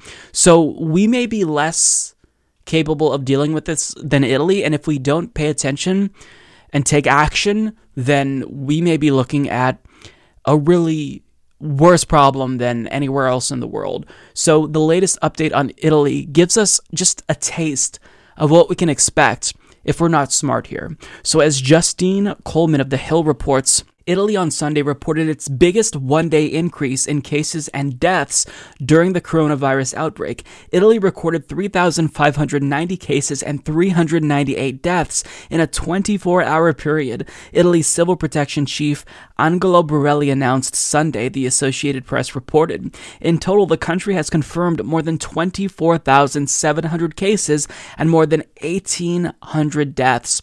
The country, which has been on lockdown since last week, reports that almost 2,000 people have recovered from the coronavirus in the nation. Italy's previous record number of deaths in a 24-hour period was 250, which was announced Friday. Italy's National Health Institute chief Silvio Brusaferro said it is unclear if Italy is reaching its peak number of cases, meaning it could soon decline, according to the AP. The World Health Organization has said most people will recover from the virus, and almost 74,000 have, mostly in China, where the virus is believed to have originated. The coronavirus has infected more than 156,000 people and killed more than 5,800, leading several countries such as the United States to encourage so-called social distancing to avoid the spread of the virus. Dr. Anthony Fauci, the head of the National Institute of Allergy and Infectious Diseases, told CBS on Sunday morning that Italy left the virus to its own devices, leading the number of cases to go way up. So we need to learn from Italy. They left the disease to its own devices, and this made the situation exponentially worse. Now, in the United States, we can already see that we're not doing enough, and we're not getting out enough tests to people. We don't necessarily know, like, we're kind of operating in the dark, and that's a really dangerous thing. Like, we should be currently arming ourselves with the supplies that we need, the information that we need, and we're just not doing that. And to kind of just look at how bad it could get, this is what an Italian doctor said in an interview with Sky News. It was horrifying. And when I watched this, I felt like this sick feeling in my stomach, because to imagine that situation is just, it's horrible. And the fact that this could spread to other countries that aren't prepared, it's truly a nightmare scenario. Right now I'm in an operating theater that we closed last week and transformed it into a COVID ICU. And this is the second block out of 3 in my hospital. So now we have a general ICU that is clean with no COVID patient. But now we canceled all the elective and non-urgent surgery, and we are using 2 other theaters for COVID patients. So we are expecting a surge in the next days, and we all hope that this surge will not reach the intensity of Lombardy. We are probably 9 to 10 days behind Lombardy. And the intensity that this epidemic reached in the area around Milan was really hit very hard the healthcare system. So many hospitals are nearly collapsing, and the forecast for the next 10 to 15 days is even worse. So this situation changed completely our lives in little more than 1 week. We are working very hard with extraordinary efforts in order to increase our ICU capacity and hospital capacity, with also high dependency units working a lot in order to increase availability for patients. But we are not sure that will be enough. So my suggestion is that you get prepared as soon as you can, because once you start admitting severe ICU patients, it's probably too late for social distancing, isolation, and lockdowns. Now, I will link you to the full interview down below because he goes on to talk more about how the doctors are overworked and they're barely getting sleep. It's just, this is a global tragedy. It's a global pandemic, but it's also a tragedy. And what he said there was absolutely horrifying. They're creating makeshift COVID ICUs. They're canceling elective procedures. Hospitals are nearly collapsing. That's his words, not mine. This is terrible. And I want you to see what's happening in Italy, and not to scare you, understand that the United States is poised to have even a worse situation, a worse fallout from this, if you will, than Italy, because we're just not as prepared as Italy is. And I want to read this article from Vice News. Tim Hume, he explains, I think very obviously to those of us on the left, why the U.S. is uniquely positioned to be worse off than Italy if COVID does in fact spread to the extent that it has in Italy. Italy is implementing radical new measures against COVID-19, and that could soon be the new normal for other countries fighting the virus. But experts say a number of unique factors in the United States, a sluggish approach to testing, and a lack of public health care and paid sick days for home workers are likely to make its battle to contain the outbreak even more difficult than Europe. The situation is worse for the United States. Francis Below, a professor of computational systems biology at University College London, told Vice News, quote, "The U.S. is a special case. Despite the U.S. government's pledges to ramp up testing capacity, it appeared that far fewer tests were being carried out in the United States than in other affected countries in Europe. There's very little testing. It's lagged quite badly behind," he said. "There's a lot of unknowns. Exact figures are difficult to establish since the Centers for Disease Control and Prevention said last week that it would no longer provide an official tally of tests conducted under the investigation because states and private institutions had been authorized to conduct their own tests. But an analysis by The Atlantic published Friday could only confirm 1,895 tests carried out in the United States, where the number of confirmed COVID-19 cases passed 550 on Monday. By contrast, in the UK, where 319 cases have been confirmed, health authorities have conducted more than 20,000 tests. William Schaffner, professor of preventive medicine and infectious diseases at the Vanderbilt University School of Medicine, told Al Jazeera that problems with the U.S. testing system meant the country lagged behind much of the rest of the world when it came to testing. "We don't know yet in the United States whether the coronavirus is widely distributed or whether it is just present in certain small spots," he said. Below said the lack of a public healthcare system and of guaranteed paid sick leave for all workers would also hamper efforts to respond to the outbreak in the United States. It will make it much more difficult to convince people to self-isolate and impose the required social distancing methods, said Below. So in a multitude of ways, we are uniquely positioned to be worse off than Italy. And it's scary. So basically, when it comes to testing, we're kind of in the dark. We don't necessarily know the full scope of COVID-19 in the United States because we're not conducting as many tests as other countries are. So the problem could be more widespread than we know, but we don't have access to tests. Like, ask yourself this: if you feel as if you want a test, do you know how you would get a test? Has your private health insurance provider reached out to you? A lot of us have no idea what to do. So there's that. On top of it, the fact that we don't have a guaranteed paid sick leave means that people are forced to go into work. Now, hopefully that will change. Hopefully these private companies will realize that they are stupid to force their workers to work if they are in an industry that is non-essential, right? But at the end of the day, capital is the most important thing. So they're not going to jeopardize their profits. So that's another issue, right? Workers they can't stay home because they're afraid that they'd lose their jobs. And even if they weren't afraid that they'd be fired, they'd lose money. So we're in this situation where having basically no social safety net makes us uniquely vulnerable in comparison with other developed countries, and that's something that has to change. We can't do this. We can't continue to pretend as if not having Medicare for all is acceptable. We can't continue to pretend that not having paid sick leave and looking out for workers, more generally speaking, isn't going to hurt us. I mean, with climate change upon us, this could be the first of many global pandemics that we're dealing with. So we have to arm ourselves with the capability to stay home if the government says we should be practicing social distancing. But the fact that that's not something that people can do because of the economic system that we have built, it makes it, really bad. Where, we see how bad it is in Italy and can only speculate how bad it's going to get here in the United States. And just the thought that we don't have, makeshift facilities built to accommodate hospitals that will undoubtedly be overburdened if this gets worse. The fact that we're looking at a shortage of ventilators and not acting immediately. What do we do? Like, we get to a situation where you're literally choosing who lives and dies. That's horrifying. We should be prepared for this. We should be able to deal with this. But the fact that we're not, and the fact that it's so bad in Italy, and it could be worse here, that's really scary, and it's something that we have to deal with. And as much as we can, we have to try to stay home, self-quarantine.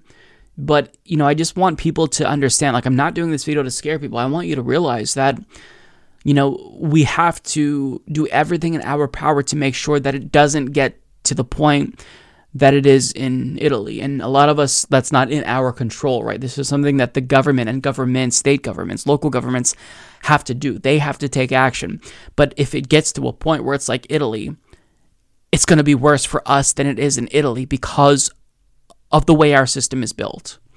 So just pace yourselves. We don't know how long this is going to last, but whatever you can do to protect yourself, do it. So it seems like because of COVID-19, a lot of people are being more introspective than usual. They're thinking outside the box and they're really reassessing what is and isn't actually practical. And in times like this, where we're facing a global pandemic, people are realizing that government intervention is necessary. We need leadership. We need to be able to arm ourselves with the capability to deal with these types of issues. And it goes beyond COVID-19. But what I think that people need to do, just generally speaking, is try to think bigger than what we usually think through in times like this. Like, a lot of people are looking at what's practical, what do we need? And obviously it's healthcare, right? We need people to have access to tests. It needs to be free. If they have COVID-19, obviously the treatment should be free, but it shouldn't just be free for that, because there are other illnesses that people deal with, and it shouldn't take a global crisis to make us acknowledge the necessity of healthcare in this country. It shouldn't just be a global pandemic to where we realize maybe there is a need for healthcare for everyone. And, part of me is cynical because, elites want to make sure that the working class don't have COVID-19 because this is a disease that doesn't discriminate. So if poor people get it, rich people are going to get it too. But we have to expand our thinking even further than that. When we're faced with a global pandemic, this is something that's unique to a lot of us. We haven't dealt with this. We have no experience, and the most that we've seen are only introduction to global pandemics is from the movies, if you've watched Contagion. So we don't know what we're dealing with. And this is also going to lead to an increase in mental health crises as well. People may watch the news and feel anxiety, and if they have panic disorder already, feel like, they're more nervous than usual. If you have obsessive compulsive disorder, this will certainly exacerbate that. So we have to make sure that we think not just about our physical well-being, but the mental well-being and the toll that this takes on people at a time where they're self-quarantining. And we have to look out for individuals with depression, who may be susceptible to self-harm.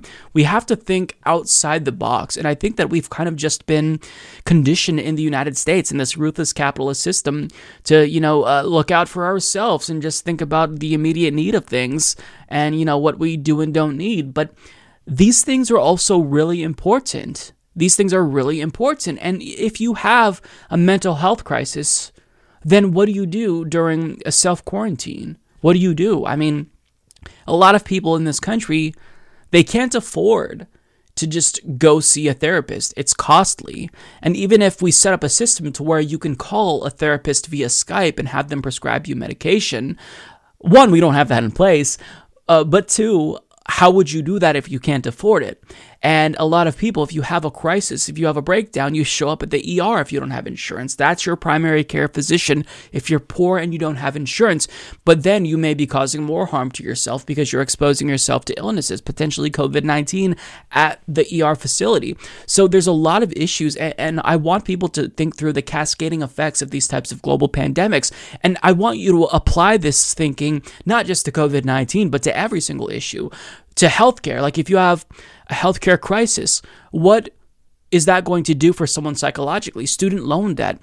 How does that affect people's mental health, depression, and whatnot? And not only that, how does that affect their loved ones? If you're dealing with someone who is facing mental health crises and they can't get help for it, like these are times when we have to really expand our range of thinking and not just think about the direct consequences of issues, but indirect consequences of issues as well. And this goes beyond mental health. Like there's countless examples. What do you do if you're an elderly person, you live by yourself, and, you have no relatives around you to look out for you, and you're kind of on your own. You drive yourself to the grocery store. You pick up your own medications. Like, my family knew someone like this. We lived by a lady like this before she died who had no one until we came along, and we're that family that looked out for her and kind of adopted her.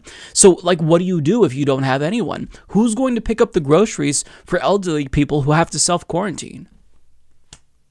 Who is going to babysit the children who are home from school if you still have to go to work? Maybe you're lucky enough to where your job allows you to work from home while you self-quarantine. But you still, if you have like a 2-month-old who's crying and you're working, what do you do in that situation? Like, I have great nephews who are very young and they're loud, so you still need someone to tend to them. Like, we've just become so accustomed to kind of just like let people deal with things on their own, to where when we have these types of crises, like, it's not just the crisis itself, it's the ripple effect, the crises that are created by the main crisis that we have to think about. And I'm really, it feels good to see people think about, the policies that we need in terms of UBI. Like, it's astonishing to see Mitt Romney propose UBI, which I'm cautious of because that can be a right-wing policy that hurts us if not implemented the correct way. But I mean, people are clearly thinking outside the box. But at this time, I want everyone to try to use this opportunity to think deeper about the way that policies impact people. And the reason why we haven't been thinking about policies and the real concrete impact that crises have on people and, how policies can address them is because we live in a ruthlessly capitalistic system to where every aspect of our lives has been economized. We're not thinking about the real human impact on people. We're thinking about the market impact, right? We're not thinking about how X affects humans or Y affects humans. We're thinking about how this will impact the stock market. Human beings are just cogs in a machine. And I want to influence people, no matter what your political ideology is, to really think deeply about how precious human life is. I don't care if you're conservative or liberal or a socialist. Like, this should be something that is apolitical. Everyone should acknowledge the tremendous value in human life.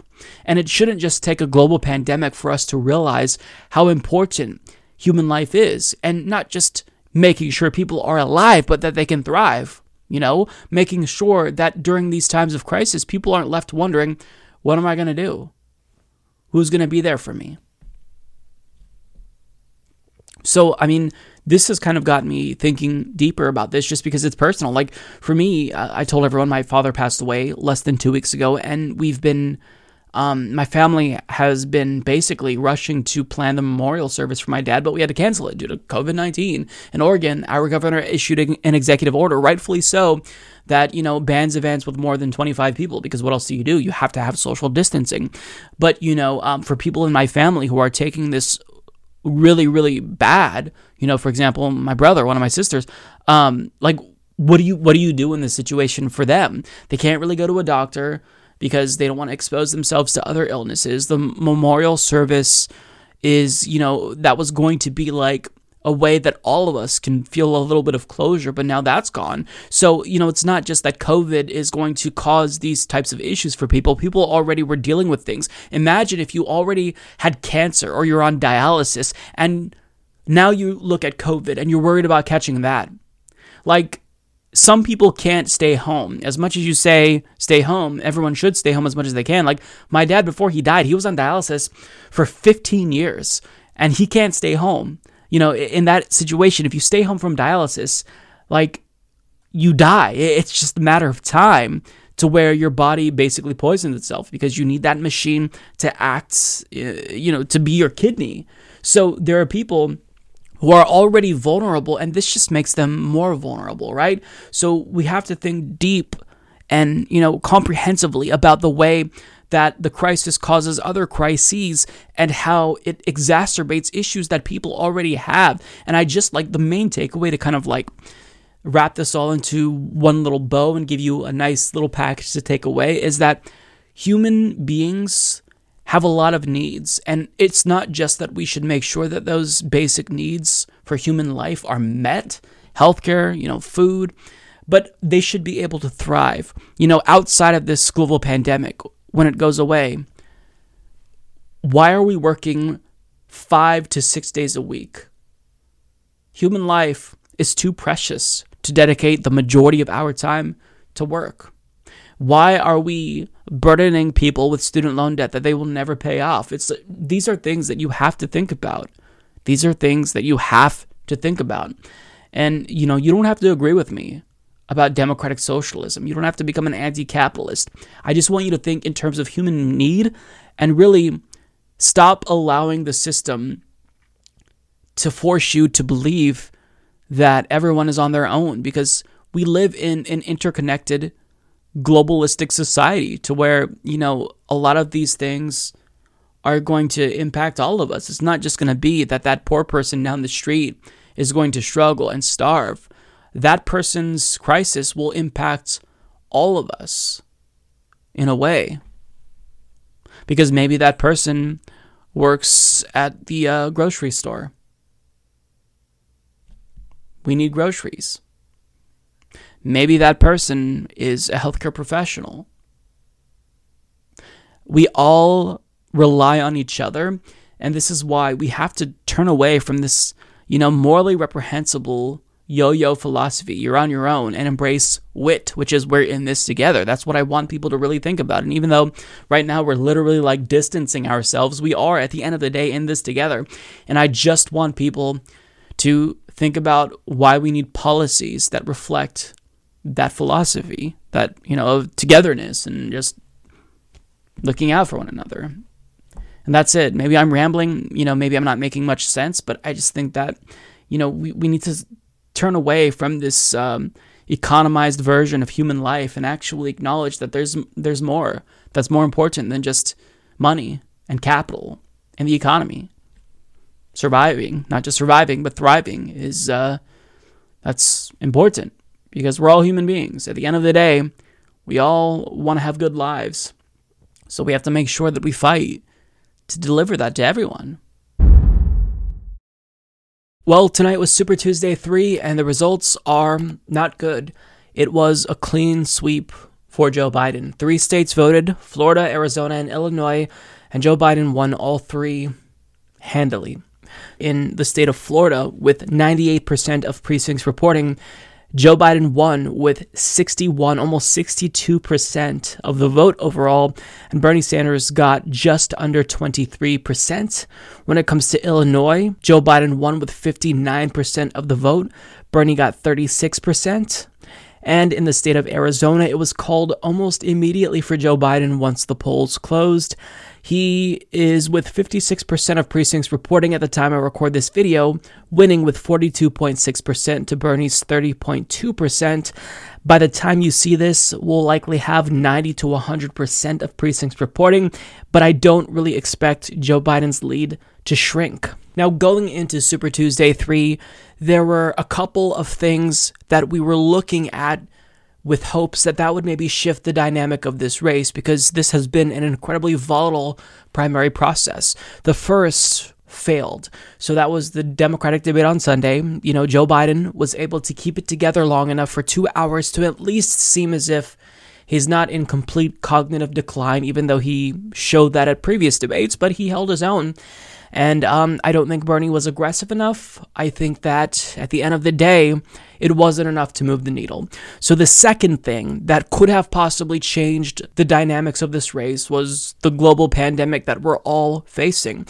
At every single state so far where the vote took place, exit polls showed that people support Medicare for all regardless if they were voting for Joe Biden or Bernie Sanders. So you would think that, given how important healthcare is, especially now, people would maybe wake up and opt for Bernie Sanders and not vote against their own self-interest.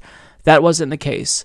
They still voted for Joe Biden. And before I start to talk about what we need to start thinking about going forward, I do want to get to some additional numbers because, once again, Medicare for All was a winner. In Illinois, 59% of voters supported. In Florida, 55% of voters supported. In Arizona, 58% of voters supported. So far in every single state, Medicare for All is winning by large margins, but yet people are still voting for the candidate who is openly hostile towards it and said he would veto it. So it's completely nonsensical, and people are now knowingly voting against their own self-interest, but they're clearly making this decision out of what they believe to be necessity. They think Joe Biden can beat Donald Trump. That's why they're opting for him over Bernie Sanders. Now, one poll that I found absolutely nonsensical is this exit poll from Florida, where it shows that when it comes to who voters trust to handle Social Security, Joe Biden is winning this with 59%. So it really doesn't matter that there are numerous videotapes of Joe Biden saying he wants to cut Social Security. Voters in Florida still think he's the best to handle Social Security. Incredible. Now, one thing that I find interesting is that Bernie Sanders over the last month has been beaten over the head with this, this attack because he apparently praised Cuban dictator Fidel Castro, even though he just praised their education and healthcare system. And they claimed that this would hurt him among Cuban Americans, but he actually won over Cuban Americans by a percentage point over Joe Biden. And I just found that kind of funny. So what's happening now is the same thing basically that happened in 2004. You had a Democratic Party base that was so anxious, so terrified at the prospect of the Republican incumbent being reelected that they just voted for the first person who seemed to have momentum. And Bernie had the momentum at first, but, having Obama pull the strings behind the scenes to get everyone else to drop out and endorse Joe Biden, that really made a substantial difference. Everyone, the voters who were backing Pete Buttigieg, Amy Klobuchar, and also Elizabeth Warren seemed to opt for Joe Biden over Bernie Sanders. And here we are. Now, as the results come in, Dropout Bernie is trending on Twitter. So it's funny because all of these people are very giddy. They're kind of dancing on Bernie Sanders' political grave, so to speak. But have fun beating Donald Trump without Bernie Sanders supporters, because now is the time for unity, as you all like to say. And you're getting what you wanted. You're winning. So what you have to do now is try to convince people who are not going to be voting for Joe Biden, who are going to stay home, to get on your team. And gloating like this is not a good idea. You should be reaching out, saying, look, we'll work towards Medicare for all in the future, doing anything, right? Because you saw what happened when you ran a centrist back in 2016. A centrist lost to Donald Trump. Now, the economy is crashing. The stock market is falling. We're facing a global pandemic. So if that doesn't change, Donald Trump could very well be defeated by Joe Biden. And I want to think through the consequences of that and what we should do as a left movement going forward. But I don't just want to be 100% down. There are two pieces of really good news. The first is that Marie Newman defeated Dan Lipinski in Illinois. She ran before, but she lost. And now she beat him. He is an anti-choice, anti-gay, conservative Democrat that the establishment supported over her, who's a Justice Democrat, and she just beat him. That is phenomenal news. I don't know how good of a progressive she's going to be. Maybe she'll be an AOC. Maybe she'll be an Ayanna Pressley, a more Warren-type Democrat. Don't know, but I do know that that is a drastic improvement over basically a Republican in Dan Lipinski. Now, I don't know if Anthony Clark won his primary, so we're waiting on that. But overall, let's kind of talk through the implications of this and what the left should do going forward. There's a lot of people talking about leaving the Democratic Party, and I intend to do that. I had to re-register as a Democrat in 2019 after Dem exiting in 2016 because I live in a closed primary state, so I can't vote for Bernie Sanders in Oregon if I don't register as a Democrat. However, after I cast my vote for Bernie, I will promptly re-register as an independent because I don't identify with the Democratic Party. So there are people talking about Dem exit. There are people talking about Biden possibly picking a progressive VP to woo Bernie Sanders supporters. I don't think he's going to do that because it's Joe Biden. So I feel like that's almost out of the question. We have people floating the idea of creating a third party. And I think that that's something that we always should have had on the table. I was in support of the Draft Bernie movement back in 2017 and 2018, I believe, created by Nick Branagh. But with that being said, I want people to think pragmatically, for lack of a better word, about having a third party, because if you're going to have a third party, you don't want it to just eat away votes from the Democratic Party. I mean, certainly that's important for having leverage, but I want a third party that can win, and I don't just want like a third party. I want 5 to 6 parties. I think that's a pretty good number to really represent the range of ideologies in the United States. And the way that you do that is very simply, you call on your representatives to support H.R. 4000, which changes us from winner-take-all to proportional representation. It increases the district magnitude from 1 to 2 or 3, which means rather than us just having 1 representative, we have 2 to 3, which means that the results will be more proportional. Because if you have, 2 people going up against each other, a corporate Democrat and a progressive, for example, maybe they both get elected to Congress. So that increases automatically the number of progressives in Congress. That's important. On top of that, it institutes nationwide ranked choice voting. That's something that absolutely is crucial if we want a viable third party. And we do. We want Green Party members in Congress. We want socialists in Congress, right? And in Maine, you see a very competitive race with, a progressive Democrat. There's a corporate Democrat, but also a Green Party member. So ranked choice voting would do wonders. And even if it doesn't get passed through legislation like H.R. 4000, ranked choice voting is something that at the state level, you can try to get on the ballot, right? Have a vote on it, a statewide referendum, if that's available in your state as an option. It's tough. You have to collect signatures, put in the work, but it is something that I think is warranted. But certainly don't do that during self-quarantine, of course. But the thing about having a third party or a fourth party is that it may solve some of our issues, but I want people to really think broader, because our system is a very, very ruthless and vicious capitalist system. So we might be temporarily satisfied with a viable third party alternative, but capitalism is like a virus. So it eventually will destroy that third party and make it a corporate party as well. So you really have to be fighting to, reduce the influence of capitalism as much as you possibly can. And that's so hard to achieve when we don't have political power. So we have to focus on electoral politics, but really, I think that the thing that gives me hope is not just this hyper-focus on electoral politics, not the prospect of a third party and attacking capitalism head-on and trying to teach people about how capitalism is impacting their lives in a very negative way. I think that we need to really harness the power of grassroots organizing. And I think that that's really the only way that we can influence electoral politics until we get power. Because we can't just keep waiting every 4 or 2 years to have elections and then we do nothing. We need to have action that is taken immediately, because we don't have much time left to act on climate change. Thousands of people die every single year because they don't have healthcare. So I want to see a nationwide mobilized effort like Occupy. We can't just wait for elections. We have to demand now, regardless of who's president, regardless of the makeup of Congress, action. We need a really simple message.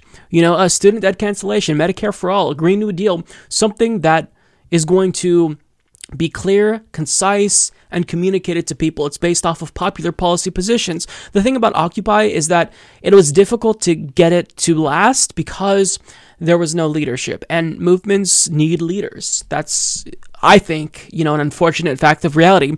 But on top of that, the media, it smeared Occupy because it claimed that it didn't have any underlying goals.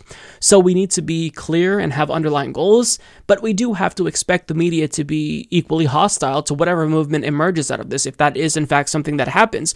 But we have to take on the media as well, protest the media. Like, you've got to understand that at every single town hall, we should be occupying these town halls, protesting these town halls, demanding Medicare for all. If we need to, we should have a general strike to get the policies that we need to help working class Americans. Like, we don't have time to wait for, the next 4 to 8 years to try to get someone who's progressive that may lose in a Democratic primary, or maybe a fake progressive like Barack Obama. We don't have time to try to build up some type of new organization. Like, we need action right now. It can't wait. So that's why I think all this grassroots power that was, that manifested in 2016 and I think reemerged, or at least came back together in 2019 and 2020, that needs to be harnessed in a new way to just put constant pressure on both Democrats and Republicans and never stop organizing, getting people out to vote. These are just things that I'm kind of throwing out there, right? But I think that one thing that's clear is, regardless of what happens, you shouldn't give up. You shouldn't give up. And trust me, I know how easy it is to want to give up. There are times where I feel like I don't want to get out of bed in the morning. It's difficult to not be black-pilled, because the system just beats you down. And it just feels like every single thing we do is hopeless. Like trying to spread the word about Joe Biden's record on Social Security, and Floridians think that he's better to deal with Social Security. So it's so frustrating, and I feel your pain. I feel you. I live it with you, right? I get it. And on top of that, I'm dealing with my own issues currently, besides this election. We're all dealing with COVID-19. So I get how easy it is and how desirable it seems to just check out of politics. But you have to keep fighting. And I don't necessarily know how to fight going forward, to be honest. I don't know what that entails. I think some type of organization would really be important. Some type of movement, a wide, massive movement that is a rainbow coalition, that is of all working class people, of all colors and, origins. I think that's important. I don't know how we get there. I don't know who organizes it. There's a lot of things that we have to do. But on top of that, I also think that this is a time of introspection. I think that we have to try to figure out what we did wrong in this election cycle. Maybe the amount of things that we can control, because again, there's things that are out of our control. The media is always going to hate us, so that's something that we can't control. Maybe we need a better media strategy, though. But the things that we could control, what could we do better? Did Bernie Sanders' campaign do enough to reach out to older black voters? That's where he was lacking. That this was something that his campaign needed to address back in 2016. I don't think that in 2016 he did enough, and in 2020 clearly he didn't do enough. Because he didn't win them over. So there's a lot of things that we have to think about. What did we do right? What did we do wrong? Because I don't think we're perfect. You're never going to run a perfect campaign. We're never going to be a perfect movement. So it's not going to be, helpful for us to just say, well, we got beat by the establishment. That's true. But we also have to try to figure out what we could do differently. And I don't want you to base it off of, what the mainstream media says. Oh, we were too aggressive, Bernie bros. That's not, we have to be realistic about what actually we could control. No matter what, we would be labeled Bernie bros. I think that's out of our control. No matter what, the media is going to paint Bernie Sanders' movement as disproportionately white, straight males. So there are things that we have to do better in the future. And I don't know when the next progressive champion is going to come along. The problem, and I heard Jamie of Majority Report and the Michael Brooks Show made this fantastic point, that left-wing movements around the world, they have an issue with succession. They have leaders, but these leaders oftentimes are older, and there's nobody else really that can take their place. After Bernie, who's the next progressive champion? AOC is very young. I don't think she's going to want to run. I don't know that she, is going to be able to do what Bernie Sanders did. She has to work on foreign policy. So who's next? Is it Elizabeth Warren? Hell no. She is a clown. She revealed herself. So we have to think about succession. We have to think about our next steps going forward. But one thing that I just want to stress overall is that you stay engaged in the process and you don't check out of politics, as difficult as it may seem. If you check out, then all hope is gone. And so long as there are people willing to fight, then I think that there's something to be hopeful for. There's something to be hopeful for. Because we have made some huge gains. I mean, it sucks that we're not getting a nominee who supports Medicare for all, but the fact that we convinced everyone in 4 years to support Medicare for all, that really is important, because it shows that we have been effective at messaging. So we just have to figure out what to do differently. And I'm not suggesting that Bernie should drop out. I have a separate video coming tomorrow where I talk about why he shouldn't drop out, because he has to stay in the race for very specific reasons. He has leverage and political capital, and he needs to spend that wisely. But I just think that, it's very obvious. I'm not going to sugarcoat it. Bernie can't really win at this point unless something giant happens that is completely unforeseen. We're on a trajectory to where Joe Biden is basically going to be the nominee, and the Democratic voting base just wants to coronate someone who can beat Donald Trump in their view. Can he beat Donald Trump? Generally speaking, no. But if there's like a huge recession, not good for the sitting president. So Joe Biden might just have the luckiest timing ever, right? Where you're running against an incumbent and a demoralized and fearful Democratic base, and there's this huge crash. Now, the scary part, with the economy, by the way, now the scary part about this is that Joe Biden is not fit to deal with this economic downturn. He's not fit to deal with a global pandemic. Is he better than Donald Trump? Yes, and certainly if he's the nominee, I'll be rooting against Donald Trump, but I won't be rooting for Joe Biden. I hope he beats Donald Trump, but I mean, if he beats Donald Trump, we may be better off for 4 years, but long term, we're not going to be better off, right? He takes control of the Democratic Party apparatus. Once again, centrists are in control, and it doesn't matter if he is the nominee and then loses to Donald Trump. Centrists will still say a centrist is the most electable. The media will still push that. So, I don't know what we do as a movement going forward, but the one thing that I do want people to take away is that you can't give up. As long as you're still willing to fight in some way, no matter what that way is, maybe we don't know yet, maybe it's not clear right away, but so long as you are committed to fight, then there is still hope. But once we say we're not going to fight, once we say we're giving up, once we say we're all black-pilled, then the hope diminishes. So I'll leave you with that, because this sucks, and I think that you should take some time to, give yourself a little bit of a break. Animal Crossing's coming out on Friday. Play that. Just, distract yourself if you need to, because we have so much on our plates. The deck is stacked against us, and I get how easy it is to be demoralized, and part of me wants to give up. A big part of me wants to give up, but I know in the back of my mind that that's something that I can't do. We don't have a choice. We don't have a choice. We have to continue to fight for what's right in whatever capacity going forward that gets us change. And maybe we keep losing, but as long as we keep fighting, then that's something that holds us all together and makes us stronger. So look, it sucks. I get it. It absolutely is depressing. I know that a lot of you are feeling this, but you're not alone. We're all experiencing the disappointment together.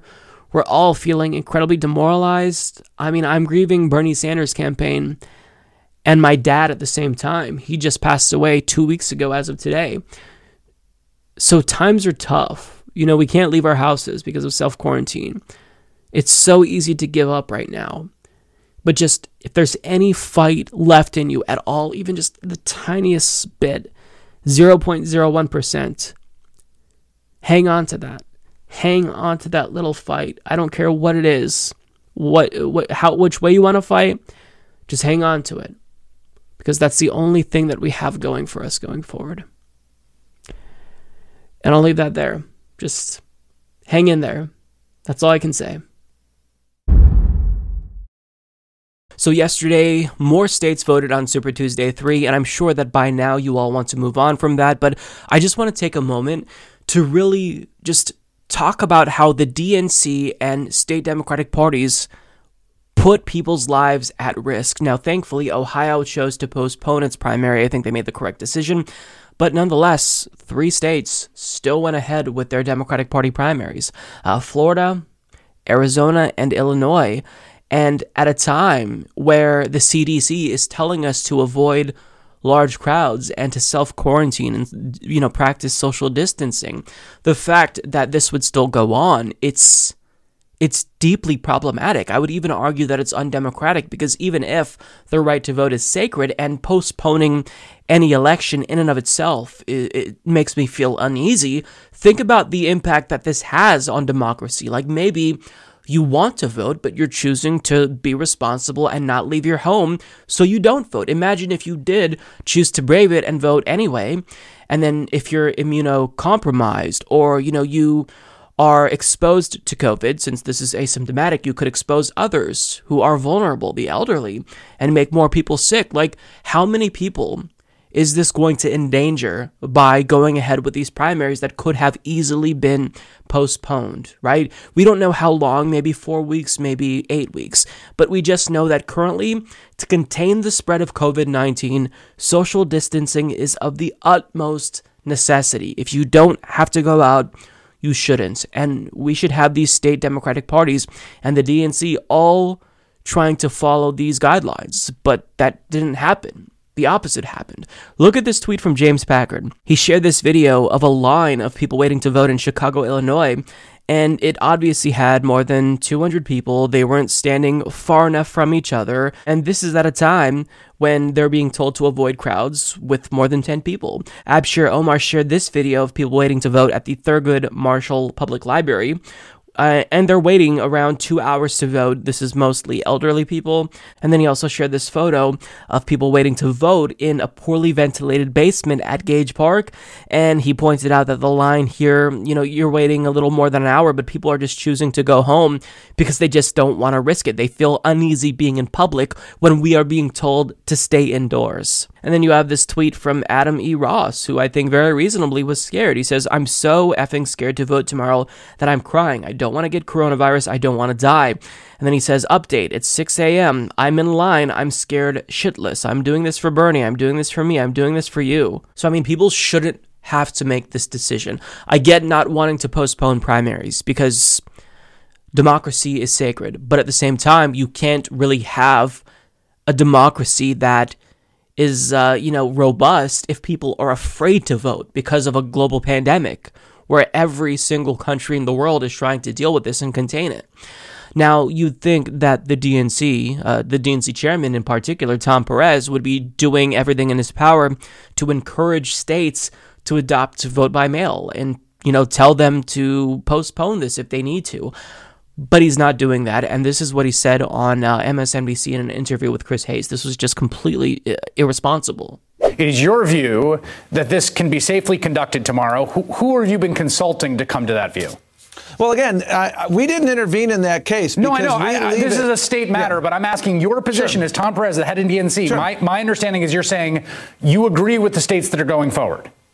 Yes, we respect what they're doing, and we always encourage everyone. And I was in contact today with people in a number of these states, including but not limited to Arizona, and again asking them if do they believe they have the systems in place that enable them to put the elections on tomorrow, and they do. And Republican and Democratic governors have made that judgment that they can do that. I don't think it's for me to second guess those judgments, Chris, and so. I respect that. So in other words, ignore what the CDC is saying, ignore the necessity of social distancing.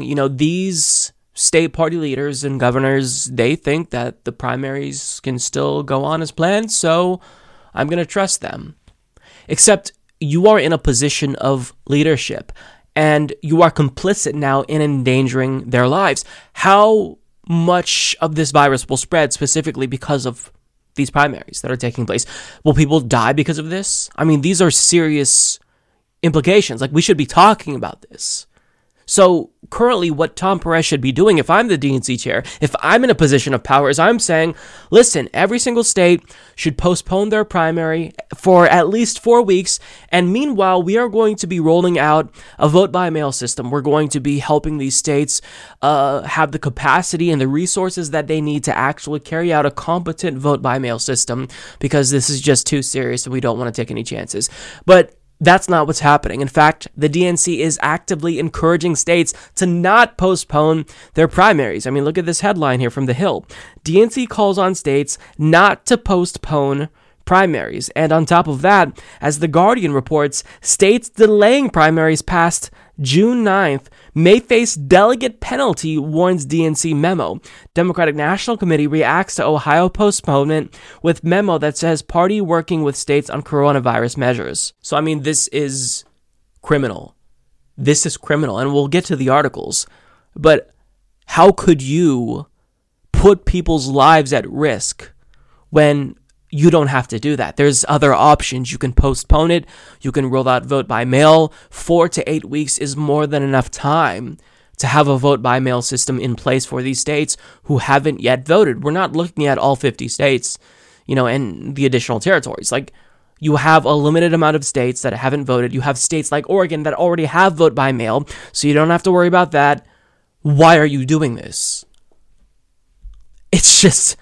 It's unbelievable to me. Now, getting to that article from The Hill, as Jonathan Easley reports, in a statement, DNC Chairman Tom Perez said that states should begin mailing ballots to all registered voters and to implement no-excuse absentee voting, which allows voters to drop their ballots off at pre-approved sites. In addition, Perez said that polling places should expand their hours and days of service to reduce lines and crowds.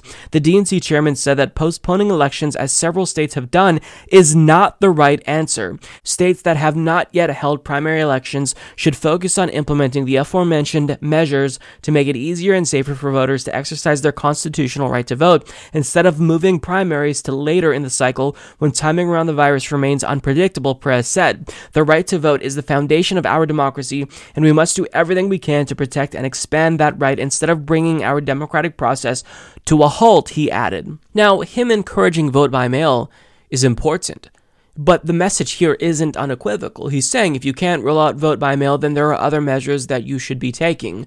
You can extend polling hours to make sure that the lines aren't as long and there's, less people in closed quarters. Except you should have been doing that anyway. Like, why does it take a global pandemic for you to want to reduce the size of lines? That should be something that you're already doing. Having nationwide vote by mail is something the DNC could have been encouraging under your leadership. I get that states ultimately are in control, but you can be using the tools and resources that you have as DNC chairman to encourage these things. But the fact that you're encouraging them to not move these primaries back just a little bit to see what's going to happen, it is deeply, deeply irresponsible.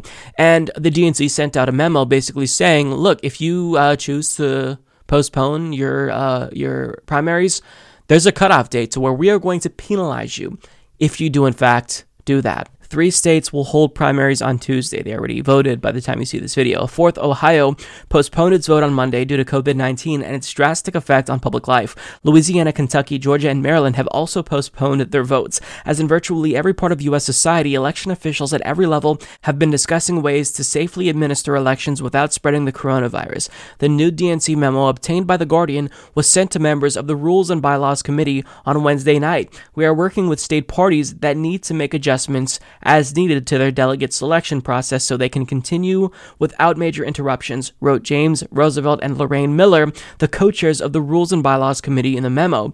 The regulations allow technical changes to be approved by the co-chairs. A number of states have taken dramatic steps to prevent spreading the coronavirus. Late on Monday night, Ohio's Governor Mike DeWine announced that his administration would order polling stations closed because of the health emergency. Several states have taken steps to change the date of their first determining step. The DNC memo memo said. It continued, the delegate selection rules provide that each state's first determining step must take place by 9 June. If a state violates the rule on timing or any other rule, they could be subject to penalties as described in Rule 21, including at least a 50% reduction in delegates, which will need to be reviewed by the RBC, that's the Rules and Bylaws Committee. The deadline to elect convention participants is the 20th of June, so state parties should have plenty of time to elect their delegates, alternates, and standing committee members. Now, June is quite a ways away, so states by then absolutely should figure out some way to carry out vote by mail, right? That's more than enough time. If you can't do that, then what are you doing? But, I mean, the message from the DNC isn't one of, hey, we're here to help you out, use our resources, use us for information and planning. They're saying, get it done, or we're going to penalize you and possibly strip 50% of your delegates away. This is just insanity. I don't know how else to describe this. It's insanity. It is insanity. What is Tom Perez and the DNC doing? On one hand, he's saying, well, look, we care about this disease and, we do want to practice social distancing and we would like vote by mail. But on the other hand, if you can't get it done, we're going to screw you over. Rather than trying to assist them, you're trying to flex and intimidate them into not postponing the primaries. Now, the question is, why are they being so irresponsible? I mean, at first, you'd think it's because they want to hurry up, get the primaries over with, because they want to protect Joe Biden. If you extend it, that opens the door to, a momentum shift and Bernie Sanders regaining ground. But at the same time, I mean, is that really going to happen? How likely is that? So I don't even know what their reasoning is. If they're that paranoid, then they're kind of being unreasonable. But I mean, there's no excuse for what they're doing. Look, I get that the right to vote is sacred. I truly believe that. But you can't really have a true democracy if people are afraid to come out and vote because they don't want to be exposed to something that could kill them. So either way, democracy is being jeopardized here. If you go on with these primaries as planned, then you are discouraging people from voting because they are being responsible and they don't want to expose themselves and their loved ones to COVID-19. But if you postpone it, sure, that's problematic, but it's not like they're going to be canceled altogether. So I don't know what to say. It's brainless, it's irresponsible, it's borderline criminal. Now, thankfully, someone who agrees with me here said this exact same thing, albeit on a much larger platform. So this is what Alexandra Rojas said on CNN. I was going to say that I think in this moment, in the midst of a pandemic where we know that millions of American lives are at risk, it feels like an abdication of leadership, a Democratic leadership in this moment to carry forward. I know that most of the states like Arizona and Florida have vote by mail. You have absentee ballots of folks voting early.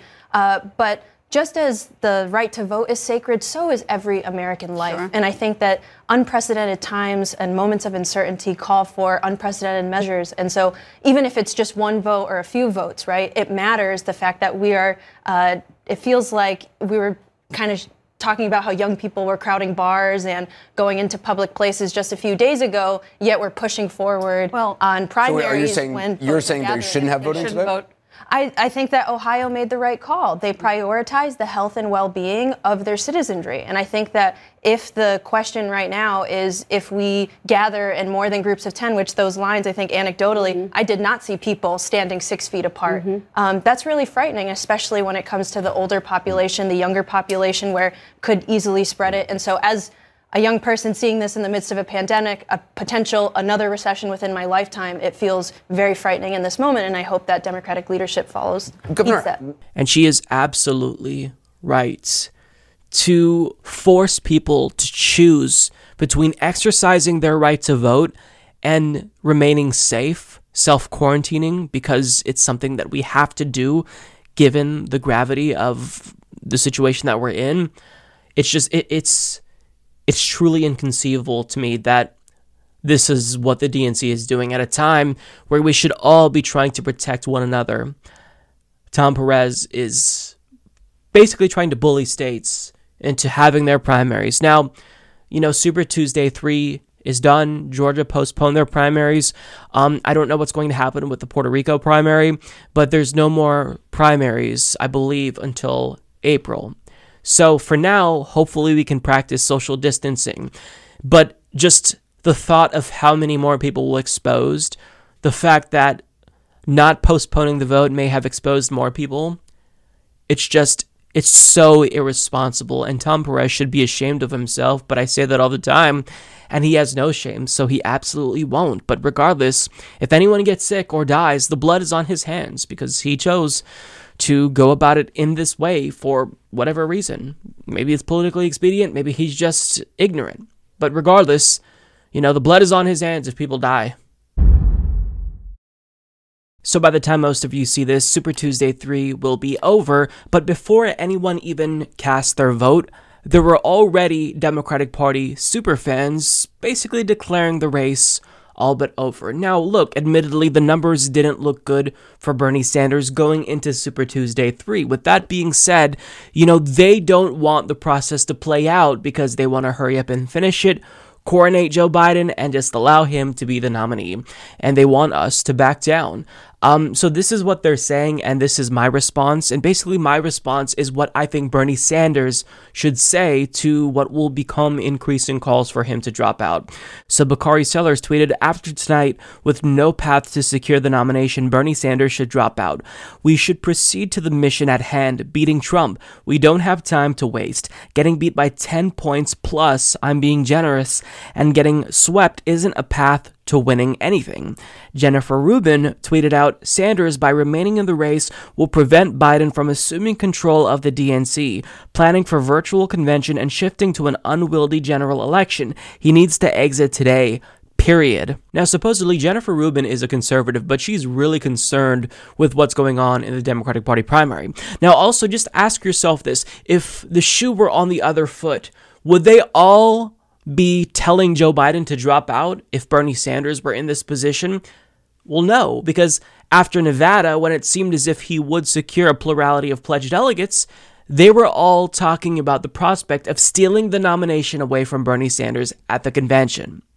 Everyone in the race, including Elizabeth Warren, said they were going to stay in, rack up as much delegates as they possibly could, and make their case to the superdelegates at the convention. So there was no talk of, letting us focus on the real mission at hand, defeating Donald Trump. They're only saying that now because the guy who they like is winning. These are political hacks. Now, after Super Tuesday 3, we will all see this become more common. More and more Democratic Party loyalists and establishment hacks and news pundits are going to call on him to drop out. And I'll admit, his path to the nomination is diminishing very rapidly. It sucks to say that, but it's true. He's not mathematically eliminated, but it's getting to a point where it's very clear that the Democratic Party's base is just coalescing around Joe Biden because they believe the propaganda about him being more electable in spite of the fact that they agree with Bernie Sanders' policies more. But regardless, it seems like Bernie Sanders is not going to win based on the trajectory that we're on. So if I'm Bernie Sanders and I hear these calls, what do? I refuse to drop out. I commit to stay in till the convention at a minimum, but possibly beyond. Because here's the thing. They would never give Bernie Sanders this luxury if he were the presumptive nominee, right? Joe Biden said he would contest the convention if Bernie Sanders didn't get a majority of pledged delegates. And here we are in a situation where Joe Biden has not even secured a majority of pledged delegates, and there's already loud calls for Bernie Sanders to drop out. So if I'm Bernie Sanders, I'm saying absolutely not. I will not drop out.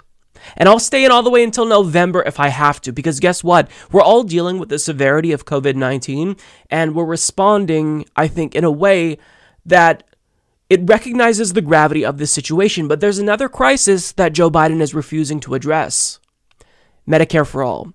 A Yale study just confirmed that 68,000 people die every single year due to a lack of health insurance, and that estimate is conservative because when you account for people who are underinsured, the number is probably far higher. So if I'm Bernie Sanders, I'm saying, look, you want me to drop out? I'll drop out. But I need a firm commitment, both in video form and in writing, that Joe Biden will introduce or tell Congress to introduce legislation that is my Medicare for All bill. If he does that, then I'll drop out. And if he doesn't commit to that, then guess what? This is a crisis that so far at this point in time is worse than COVID-19.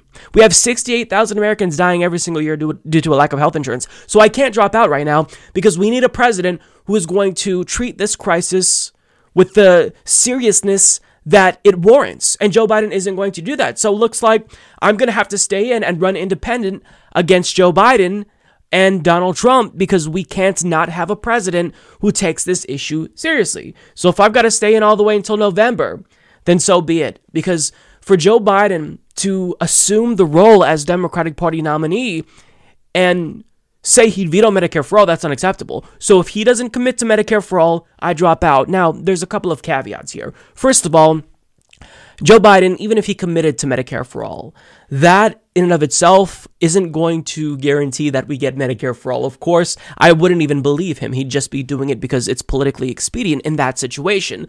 But the goal is to get him to not veto it at a minimum, right? At least sign it into law if Bernie Sanders, using his influence in the Senate, can somehow get it passed. And this is a long shot, but at the same time, we have to move the Overton window. We have to move the needle. We have to make sure that Americans know what's at stake. People are dying. They may not know anyone who died because they don't have health insurance. No access to healthcare whatsoever, but it could happen to them. So people need to realize the gravity of this situation. Now, I know that Bernie Sanders would never, ever threaten to run third party, and he doesn't have to, but he just has to make them think that he's willing to do that if Joe Biden doesn't concede on this one very important issue. And this is why the Republican establishment back in 2015 and 2016, they couldn't actually successfully rig it against Donald Trump in the way that they wanted to, because Donald Trump was playing hardball with them. He threatened to run independent. It's why they introduced that bogus loyalty pledge that they made him sign. And then I think right after that, he was saying, maybe I'll still run independent. It just depends. So Bernie has got to play hardball, and I know that Bernie won't do this. He is too nice of a guy, and he doesn't want to risk, taking votes away from Joe Biden that would otherwise help defeat Donald Trump. And I get that. I empathize with that situation. He doesn't have to actually run third party, but he has to play hardball and really use the leverage that he has now. That's the thing that's so irritating. Like Bakari Sellers and Jennifer Rubin, they're basically saying, go away, all the leverage that you have, throw it in the garbage. Like, do you think that when Obama most likely made that call to Pete Buttigieg and Amy Klobuchar and Beto O'Rourke to come out and endorse Joe Biden, they did it just out of the goodness of their hearts? No, they were expecting something. Now, I don't know what it is. Maybe it's a position in Joe Biden's cabinet. Maybe it's the promise to endorse Pete Buttigieg if he wants to run for governor of Indiana. I don't know what it is, but you don't give up your political leverage without getting something in return. So the fact that they would think Bernie would be stupid enough to do the same thing, these political hacks that is, it's just inconceivable to me. No, Bernie needs to stay in as long as possible because he has a lot of leverage. He has a gigantic movement that Joe Biden and Democrats know they need if they want to win. And if you want to actually try to make a difference,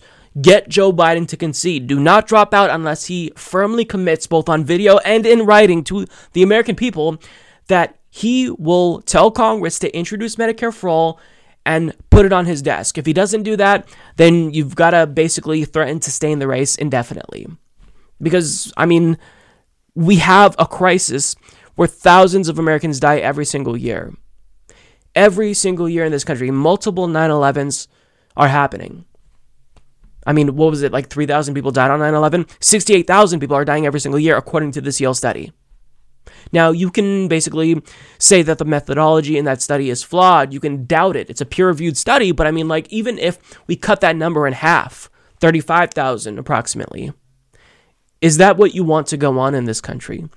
I think the American people don't want that to go on. Hence why at the exit polls, they're overwhelmingly siding with Medicare for All, even in states where Joe Biden is winning. They just are prioritizing beating Donald Trump, and the mainstream media told them it's Joe Biden who's more electable, and they're listening. So you've got to use this leverage, and I really hope that Bernie Sanders resists these calls for him to drop out, take the leverage that he has gotten, and utilize it to do good for the country. I think he will try to do that in whatever way, but I just know that he's not going to play hardball as much as he should, and that's really unfortunate because he has a lot of political power and political capital currently, and he could really use that to potentially at least, shift the Overton window. I don't think he'd get any policy concessions that actually become codified into law, but to just move the rhetoric in the Democratic Party, use that leverage to get them to stop attacking Medicare for all, use that leverage to at least get them to commit to supporting Medicare for all, even if we don't believe them. I think that's a step in the right direction, and I think that Bernie Sanders is at least going to try to use it,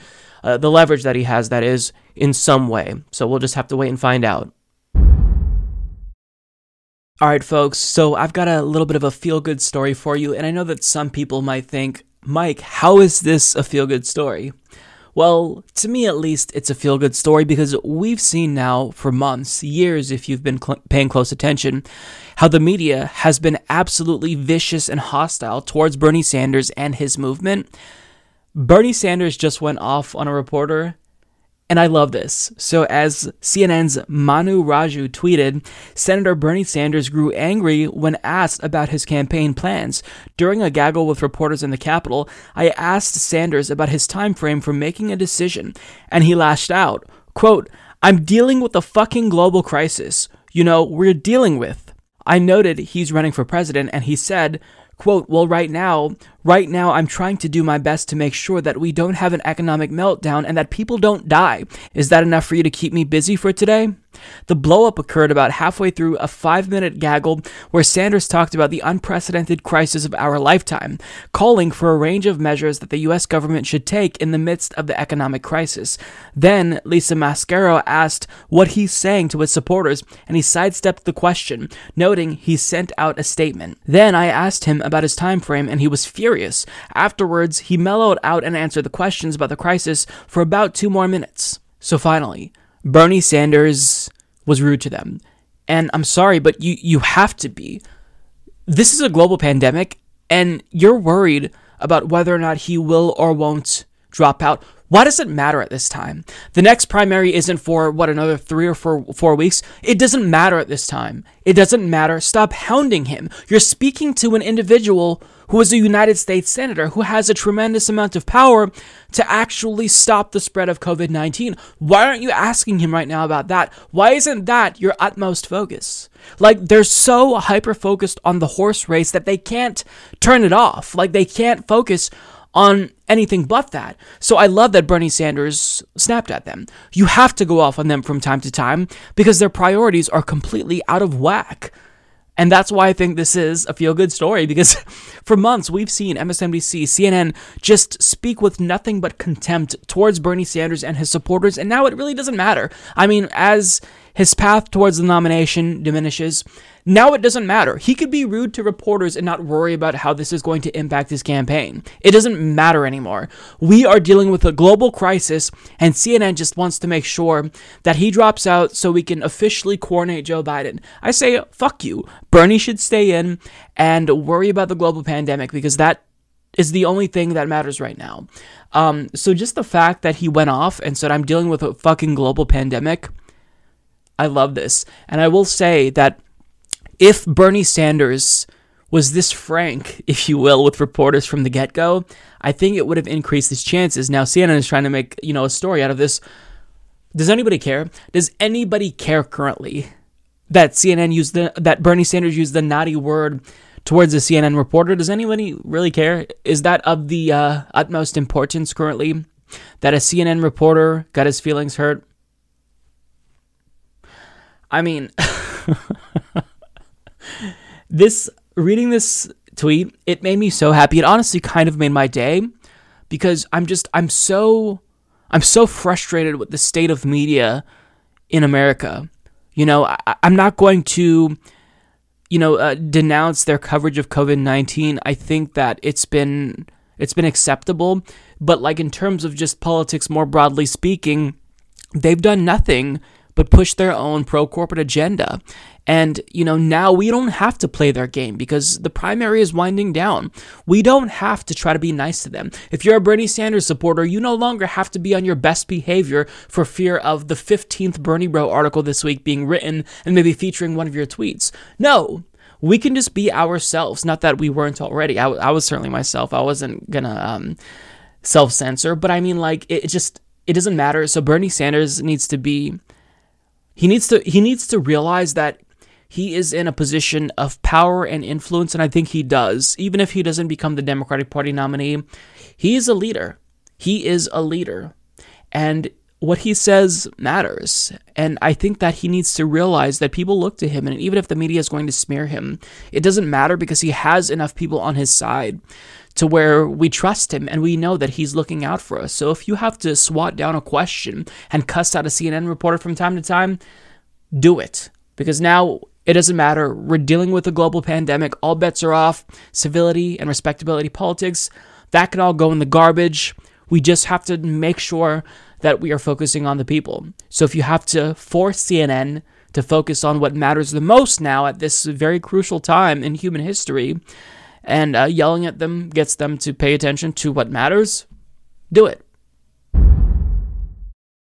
At a time when all of humanity, every single human being, every single government around the world should be working together to end this global pandemic that is COVID-19, the United States, our government, is choosing now to do the unthinkable. So as many of you know, we have sanctions imposed on Iran, and these sanctions are absolutely brutal. It is leading to people dying. We have sanctions on Venezuela, Iran, and at this time, the best course of action would be to halt those sanctions. Like, if you still believe that the sanctions are something that you want to have in place, I vehemently disagree with you. I think that they are immoral, but for now, at least have the humanity to pause the sanctions while we get COVID-19 under control. But the U.S. government is doing the opposite. On Wednesday, the State Department announced new sanctions on Iran. I repeat, when the world is dealing with a global pandemic, the United States government announced new sanctions on Iran. As Reuters tweeted out, the United States imposed fresh sanctions on Iran, keeping up its economic pressure campaign despite an earlier offer to help Tehran cope with the coronavirus pandemic. So think about how the sanctions were already impacting the people of Iran before a global pandemic. But now, in the midst of a global pandemic, imagine how much worse off they'll be because of the sanctions, and imagine how it's going to get even worse than it was previously because of this new round of sanctions. Like, this is psychopathic behavior. You can't even really describe it. Like, it's inconceivable that this is what they're choosing to do now. Give it a rest. I mean, we're at war with COVID-19. We're not at war with Iran or any other country, even if the United States government continues to bomb Iraq. They're doing that currently. We're at war with COVID-19. And it doesn't discriminate based on countries that are, at war with us or are our allies or enemies. This is something that the human species is dealing with. And this is what Trump's government is prioritizing. Now, as Julia Conley of Common Dreams reports, quote, "How evil and heartless can this government get?" Peace activist Medea Benjamin asked Wednesday after the State Department announced it would impose new sanctions on Iran as the country faces one of the worst coronavirus outbreaks in the world. The move by the U.S. government flew in the face of demands from advocacy groups and the Iranian government to suspend sanctions to ensure Iranians can access life-saving medication and supplies. Secretary of State Mike Pompeo announced the U.S. will introduce fresh sanctions on 9 entities and 3 individuals who the U.S. says provide the Iranian government with revenue in order to deprive the regime of critical income from its petrochemical industry and further Iran's economic and diplomatic isolation. The move follows rocket attacks on U.S. forces in Iraq, which the Trump administration claims were linked to Iran-backed forces. Iran is one of the hardest hit countries in the world by the coronavirus pandemic. More than 17,300 people had tested positive for the respiratory disease at press time, and more than 1,100 have died. Under normal circumstances, U.S. sanctions on Iran, which were last strengthened last year, have kept people in the country from accessing medication as well as raising prices on food and rent. As Iran faces the coronavirus outbreak, however, the impacts of the sanctions have been heightened as Iran is left without sufficient testing kits, ventilators, antiviral medicine, and other life-saving supplies. The imposition of fresh sanctions as the country battles the outbreak amounts to the U.S., quote, literally weaponizing the coronavirus, said human rights lawyer Arjun Sathi. Asal Rad, research fellow at the National Iranian-American Council, said the new sanctions would make the U.S. complicit in the deaths of an untold number of Iranians, while Trita Parsi of the Quincy Institute accused the Trump administration of inhumanity. Now, it's not just that we are imposing sanctions on Iran and implementing even more sanctions on them. We already have sanctions on other countries, such as Venezuela, and this makes it more difficult for them to obtain critical medical supplies. Now, we make ourselves feel better by saying, we're going to exempt any medical equipment and medical supplies, but that doesn't necessarily mean that it's not going to make it more difficult for them to obtain the medical supplies that they need, because it will indirectly impact the things that they need, such as medical supplies, medication. So what we're doing is we are killing people. These sanctions are killing people. And the fact that this is happening now, that the Trump administration would be cruel enough to not just refuse to ease the sanctions on Iran, but to double down and impose even more sanctions, it's unforgivable. It is unforgivable.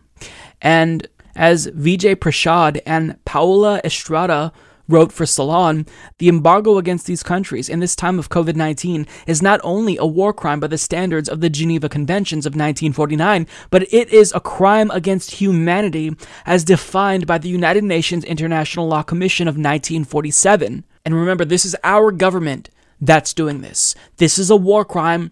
This is a crime against humanity. And it is morally reprehensible.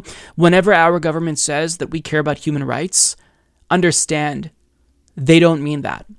And they're proving that they don't mean that now. And I genuinely hope that the media talks about this, because to impose these sanctions now, it shows how ruthless and cruel the Trump administration is, and the U.S. government, generally speaking, is. I can't believe, well, I shouldn't say I can't believe, I can't imagine what would go through somebody's head to think that this was acceptable. Now, because Bernie Sanders is a leader, he actually condemned the sanctions, tweeting out, "Iran is facing a catastrophic toll from the coronavirus pandemic. U.S. sanctions should not be contributing to this humanitarian disaster. As a caring nation, we must lift any sanctions hurting Iran's ability to address this crisis, including financial sanctions." And that really is key here. We have to lift financial sanctions, because right now, resources are needed. Governments need money. They have to buy supplies. They have to make payments to their workers so they don't face economic devastation that's even going to be greater than we're expecting because of COVID-19. And Bernie's the only one who gets it. He's the only one who actually has a humanist view of the world, an actually moral foreign policy. The fact that this isn't something that we're all talking about, it's disgusting, because we see how worried we are about COVID-19. We're all self-quarantining, we're all practicing social distancing, but imagine living in Iran currently. We're worried about shortages of, ICU beds and ventilators here. Imagine how much worse it is in Iran, where we're imposing sanctions on them, and it's killing more people. This is just a cruel world, and our government is making it even more cruel than it needs to be. And this is one of those stories where I'm at a loss for words. I'm embarrassed of my government imposing sanctions on a country that is struggling to save its population from the same virus that we're struggling to save our population from currently. there's no word that can really sufficiently capture just how cruel this is. We need a new word for this, because whatever we have in our vocabulary doesn't do this justice. This is just, it's horrific. So I think that most people are starting to see that this COVID-19 global pandemic, it really is serious. And at first, I think a lot of people doubted its severity because this really is unprecedented. And I can give normal people a pass for not necessarily knowing just how serious this is or would be, because, you know, this is a lot of information to take in. It's pretty overwhelming. So a lot of people don't necessarily know what to do to protect themselves. But what matters at times like this is that we have responsible leaders to instruct people and set a good example for them, because people are scared. People don't necessarily know if it's safe for them to leave their homes. And if so, you know, what can they do? But when it comes to the issue of responsible leadership, we have some individuals who aren't just irresponsible, but just downright dumb. One is Oklahoma Governor Kevin Stitt, who implied that it's perfectly fine if you go out and eat at restaurants, even though the CDC says we should be practicing social distancing and self-quarantining. This is what he tweeted out and then promptly deleted. Eating with my kids and all my fellow Oklahomans at the Collective OKC. It's packed tonight. So in other words, this tells people, look, I know what the CDC says, but I'm eating out, so it's perfectly fine if you do the same thing. This is very stupid, because people who follow you, people who believe what you say and trust you, are going to go out, expose themselves, or potentially get exposed to COVID-19 and expose their loved ones, individuals who are immunocompromised, individuals who are elderly and vulnerable. So, I mean, this is just, it's downright idiotic. And things like this, they're borderline criminal. Like I said the same thing about Tom Perez instructing states to not postpone primaries during a global pandemic. It's criminal for him, it's criminal when Democrats do it, and it's criminal when Republicans do it. Like, this shouldn't be a partisan issue. This shouldn't be something where people play politics. Like, stop being stupid. Stop trying to be cute. This is a global pandemic. Yes, it's new. Yes, we've never dealt with this before. But let's take it seriously. And people will take it more seriously if those in power, positions of leadership, take it seriously.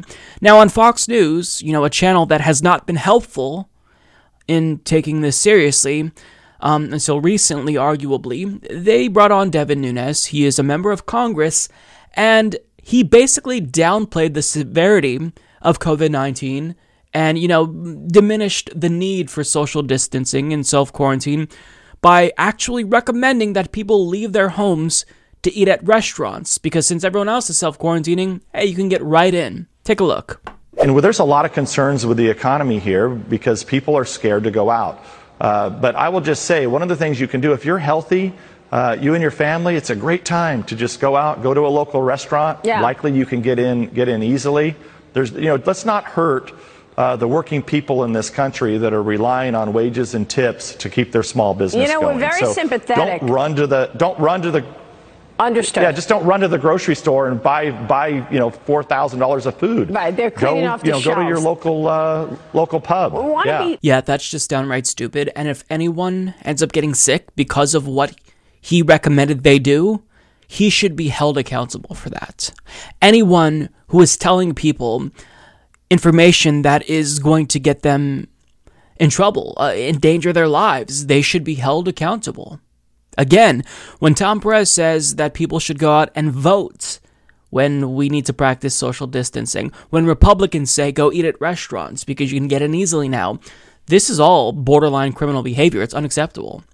And it's just disgusting. And he basically tries to pretend as if he cares about working people. No, you should go out and eat at restaurants, according to him, because we want to make sure that those people who rely on tips, they still get paid. Well, how about this? You're in government. If you truly cared about low-wage workers, you can do something. You're in a position of power. Don't encourage people to risk their lives and expose themselves and others because you refuse to take action in Congress. Like, this is just maddening. Now, he got a lot of pushback for this, and he kind of started to walk back his statements, and rather than just basically trying to downplay the severity of COVID, now he's saying in this interview with Sean Hannity that actually, the reason why I told them to do that was not because I was diminishing, the severity of this global pandemic, but because it's actually safer for people to go to restaurants. Take a look. We have a problem out here because we have people standing in line for 45 minutes at Costco. And so what I was saying is you have empty restaurants. You can go through the drive-thru. You can do takeout. It's a great place to go. The media freaks can do what they want, but, they're endangering lives here by continuing this panic when we have no food shortage in this country. The farmers of America produce an abundant food supply. We have more food than we can eat in this country. And we ought to stop panicking and ensure that people know they don't have to wait in a line at Costco for 30, 45 minutes. They need to stay calm. So the only reason why he told people that we should ignore what the CDC recommends is because it's actually safer for them. Don't listen to the CDC. Listen to Devin Nunes.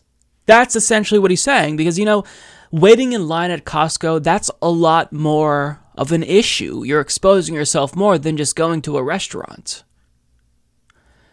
Devin, stop talking. Just stop talking. You can apologize and admit that what you said was irresponsible and dangerous and try to instruct people going forward how to best protect themselves. Again, you're in a position of power.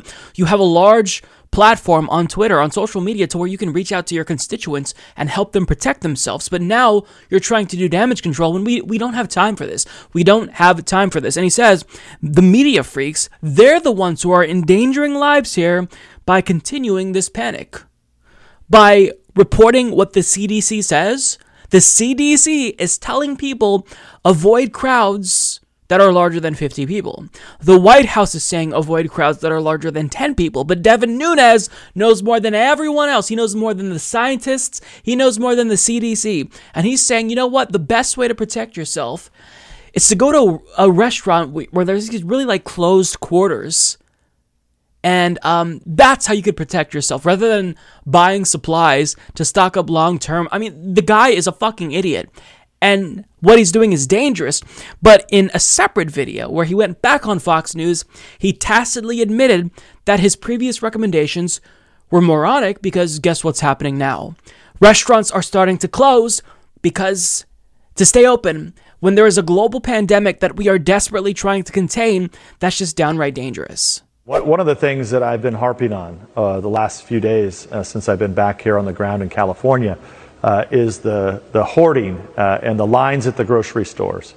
And up until today, we still had a lot of restaurants that were open, and they could have met some of those needs for people that needed food. Now, just on my way here to do this show, Laura, most of the restaurants are shuttered in my area. And so, this is not a good situation at all, and people are going to be hurt. I wonder why the restaurants are closing. It's almost like your previous recommendation was completely idiotic and dangerous. Listen, everyone needs to acknowledge the severity of this. And if we aren't going to have individuals in power be responsible, then we have to arm ourselves with information. It is of the utmost importance that we contain this virus. That means we practice social distancing, extreme social distancing. We make sure that we do not leave our houses unless we absolutely have to. This is something that we are not ready to deal with. Just if you wanted to get a test, if you feel symptoms for COVID-19, there's an article in the New York Times that explains just how difficult it is to get a test. So there's a lot of cases currently. There are deaths every single day in the United States. But whatever the issue is now that we're dealing with, the extent to which we may not know because we're not doing enough tests. So we're kind of operating in the dark, and we have to make sure that we put a cap on this, right? We lower the curve so we actually can survive this. Because, You see what's happening in Italy, and the US is even less prepared to deal with this than Italy is. So we have to be responsible here. Stay home. Some people don't have a choice. Some people cannot stay home. Some people work in emergency services, but if you possibly can, stay home. Ignore idiots like Devin Nunes, who just casually suggest that you should go to restaurants because you're going to get in easily. That is deeply irresponsible at this point in time. We all should be practicing self-quarantine if we can. And anyone who does this, anyone like Devin Nunes, Tom Perez, who suggests that you should go out and expose yourself potentially to a disease that is fatal in some instances, they are deeply irresponsible and should be held accountable for saying things like this. The COVID-19 global pandemic is something that is new to all of us. We've never dealt with a global pandemic of this nature before. And, I think that there is a sense of disbelief. There is a desire, if you will, to kind of downplay the severity of the pandemic. And part of that may be due to ignorance. Part of it may be due to cognitive dissonance. But either way, it doesn't matter. You have to make sure that you take all the precautions to not just protect yourself, but others. That means staying the fuck home. But regardless if, you think that maybe this is just being blown out of proportion, it's a story that's being sensationalized by the media, if you have this sort of mentality, you're going to get us all killed. If I get corona, I get corona. At the end of the day, I'm not going to let it stop me from partying. We've been waiting for Miami spring break for a while. About 2 months we've had this trip planned. 2-3 months. So we're just out here having a good time.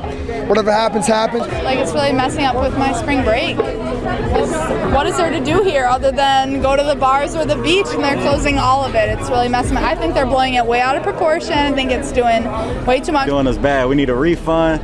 This virus ain't that serious. It's serious. It's more serious things out there like hunger and poverty, and we need to address that. Yeah, we planned this a long time ago, and it was kind of up in the air if we still go, but we're here. I just turned 21 this year, so I'm here to party, so it's kind of disappointing, but we're just making the most of it. We met these other people in our little Airbnb spot, so we're just hanging out with them and trying to get drunk before everything closes. It sucks, but we're gonna make the best of it. We're enjoying ourselves. It sucks, and I'm from New Orleans, so this really sucks. However, we're gonna enjoy ourselves. We having day parties all day. It's my birthday, St. Patrick's Day. Turn up. We're just trying to roll with we're just living for the moment. We're just gonna do what happens when it happens. When stuff closes, we're gonna do it when it closes, but I shouldn't be touching my face. Listen, that video made me so depressed. It didn't make me angry. It made me feel like, okay, how many people like this are still out there who are this careless, this idiotic? What the fuck are you doing? You care that much about partying that you're going to expose everyone to COVID-19? First of all, let me just say that even if you don't care about getting COVID-19 yourself, even if you're exposed to it and you think you're fine, this is asymptomatic. So you could be exposed to it and then therefore expose other people thinking you're fine, but expose them unknowingly, people who are vulnerable, the elderly, individuals who are immunocompromised. And then what's going to happen?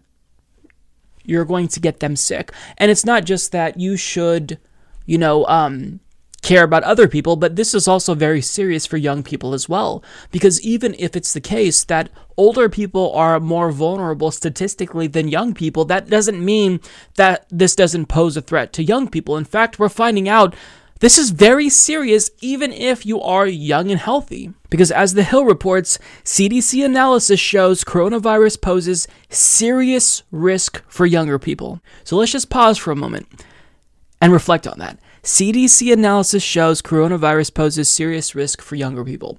So that means that it doesn't matter if you're healthy currently. It doesn't matter if you're not immunocompromised. It doesn't matter if, you don't have anyone in your life that you could potentially expose. You should be responsible enough to take the proper precautions and stay the fuck home. Because if you don't care about anyone else, you should at least care about yourself, because this is serious.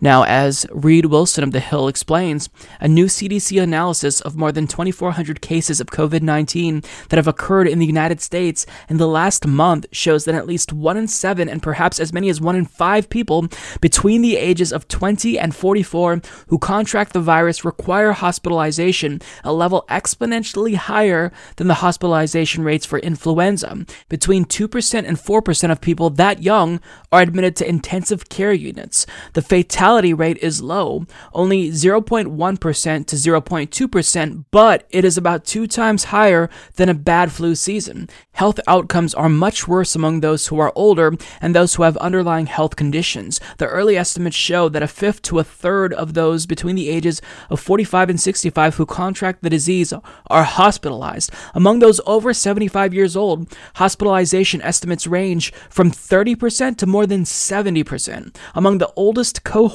those over the age of 85, somewhere between 10% and a quarter of all patients die. The data show adults over the age of 65 account for 80% of the deaths associated with the coronavirus.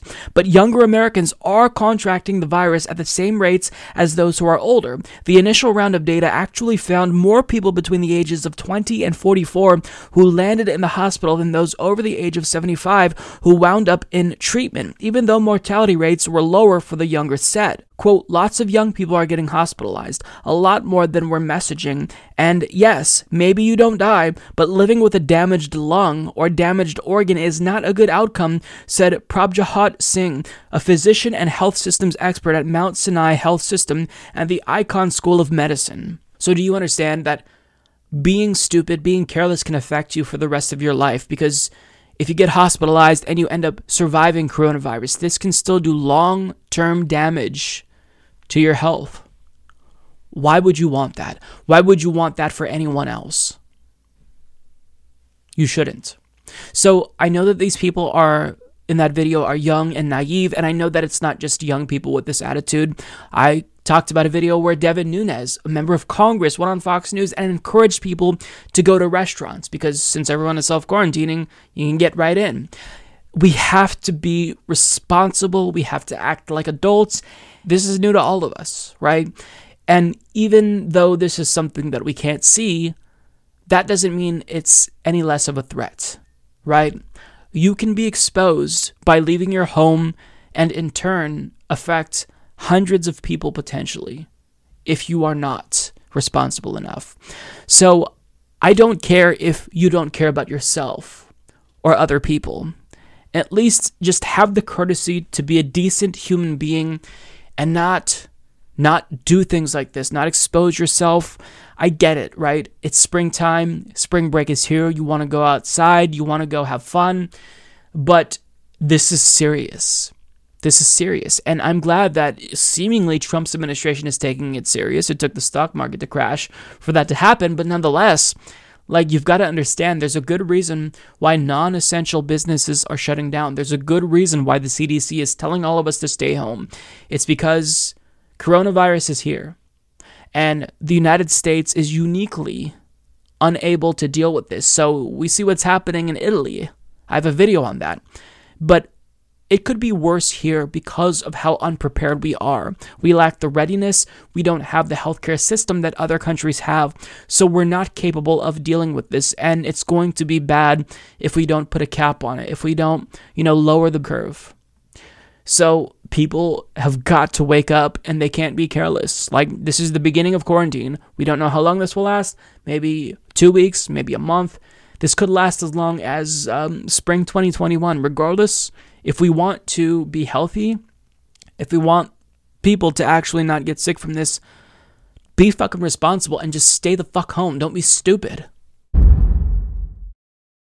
So aside from the obvious health risks that COVID-19 poses, we're starting to see how this global pandemic is having cascading effects on other areas, right? It's not just impacting the health and well-being of Americans and human beings, generally speaking. It is taking its toll on the economy. It's taking its toll on working people who are missing work and now worried about paying rent on April 1st. It's having a psychological toll. It's causing excess anxiety. So there's a lot that this is going to, a lot of issues that this is going to create for us. And kind of understanding what's happening is really crucial so we can respond accordingly.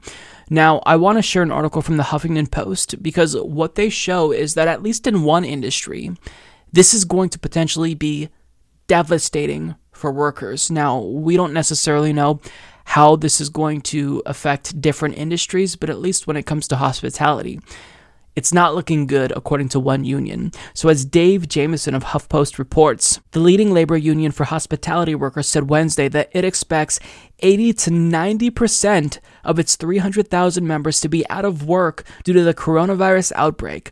The estimates from Unite Here illustrate the staggering economic damage inflicted on the service sector by the pandemic. The union's members, a majority of whom are women, tend to work in hotels, airports, and casinos, all businesses that have been hammered by closures and a precipitous drop in demand.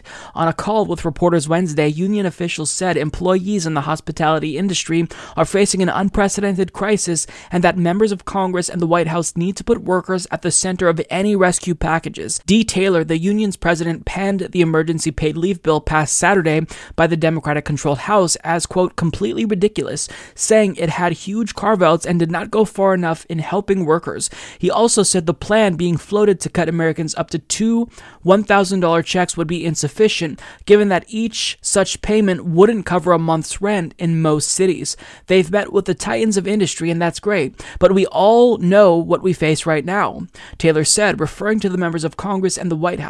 I'm very worried that the American worker is not at the table, just American industry. Companies in the airline, hotel, and gaming industries have been asking federal officials for help, and the White House has been reportedly considering aid, such as low or zero interest loans or tax deferrals. Taylor said any bailouts would need to be done in tandem with increased unemployment insurance, paid sick leave, money for food stamps and housing, and guarantees on continued health care for workers who lose their jobs. Quote, we need to get workers bailed out and secure, he said. And I couldn't have put it better myself. As these industries, casinos, airlines ask for government assistance, welfare, socialism, whatever you want to call it, workers are the ones who should be at the center of our concerns, not corporations, but working people. Working people are the ones who are going to bear the brunt of this disaster, this global pandemic. Because people are currently worried, what am I going to do? Am I going to be able to pay my rent that's due April 1st? Am I going to be able to buy food? How long is this going to last? People shouldn't have to deal with that anxiety on top of the anxiety that already comes with just dealing with the global pandemic, right? We should be doing everything in our power to make things easy for working people so they don't have to worry. And it's a little unfortunate, or a lot unfortunate actually, that we haven't really been talking seriously about paid sick leave and healthcare and basic income until now. Like I said this in a previous video, but I think it's important to note it again. It shouldn't have taken a global pandemic to get us to actually acknowledge the importance of workers. But you see, this is something that capitalists have to deal with. They exploit their workers until there's nothing left to exploit. But the problem is that capitalists, the ownership class, they still need us to buy their products. They still need working people to go out and stimulate the economy. But when they can't do that, guess what? Everything collapses. The entire system implodes. Because capitalism can only function if people have purchasing power, if people actually are able to stimulate the economy, so to speak. You can ask for, tax cuts for the rich. You can have the government bail out all of these companies. But at the end of the day, if working people can't purchase airline tickets, if working people aren't able to buy the goods and services offered by capitalists, then the system can't sustain itself. It collapses. So that's why we're starting to see even Republicans float solutions like universal basic income temporarily.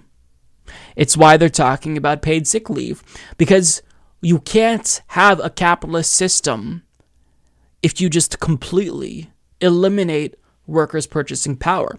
And this pandemic is so serious that it does threaten to do just that, which is why for the first time in a very long time, we see bipartisan support for bills aimed at helping people. Now, we can argue that these bills don't go far enough. I absolutely agree with that sentiment.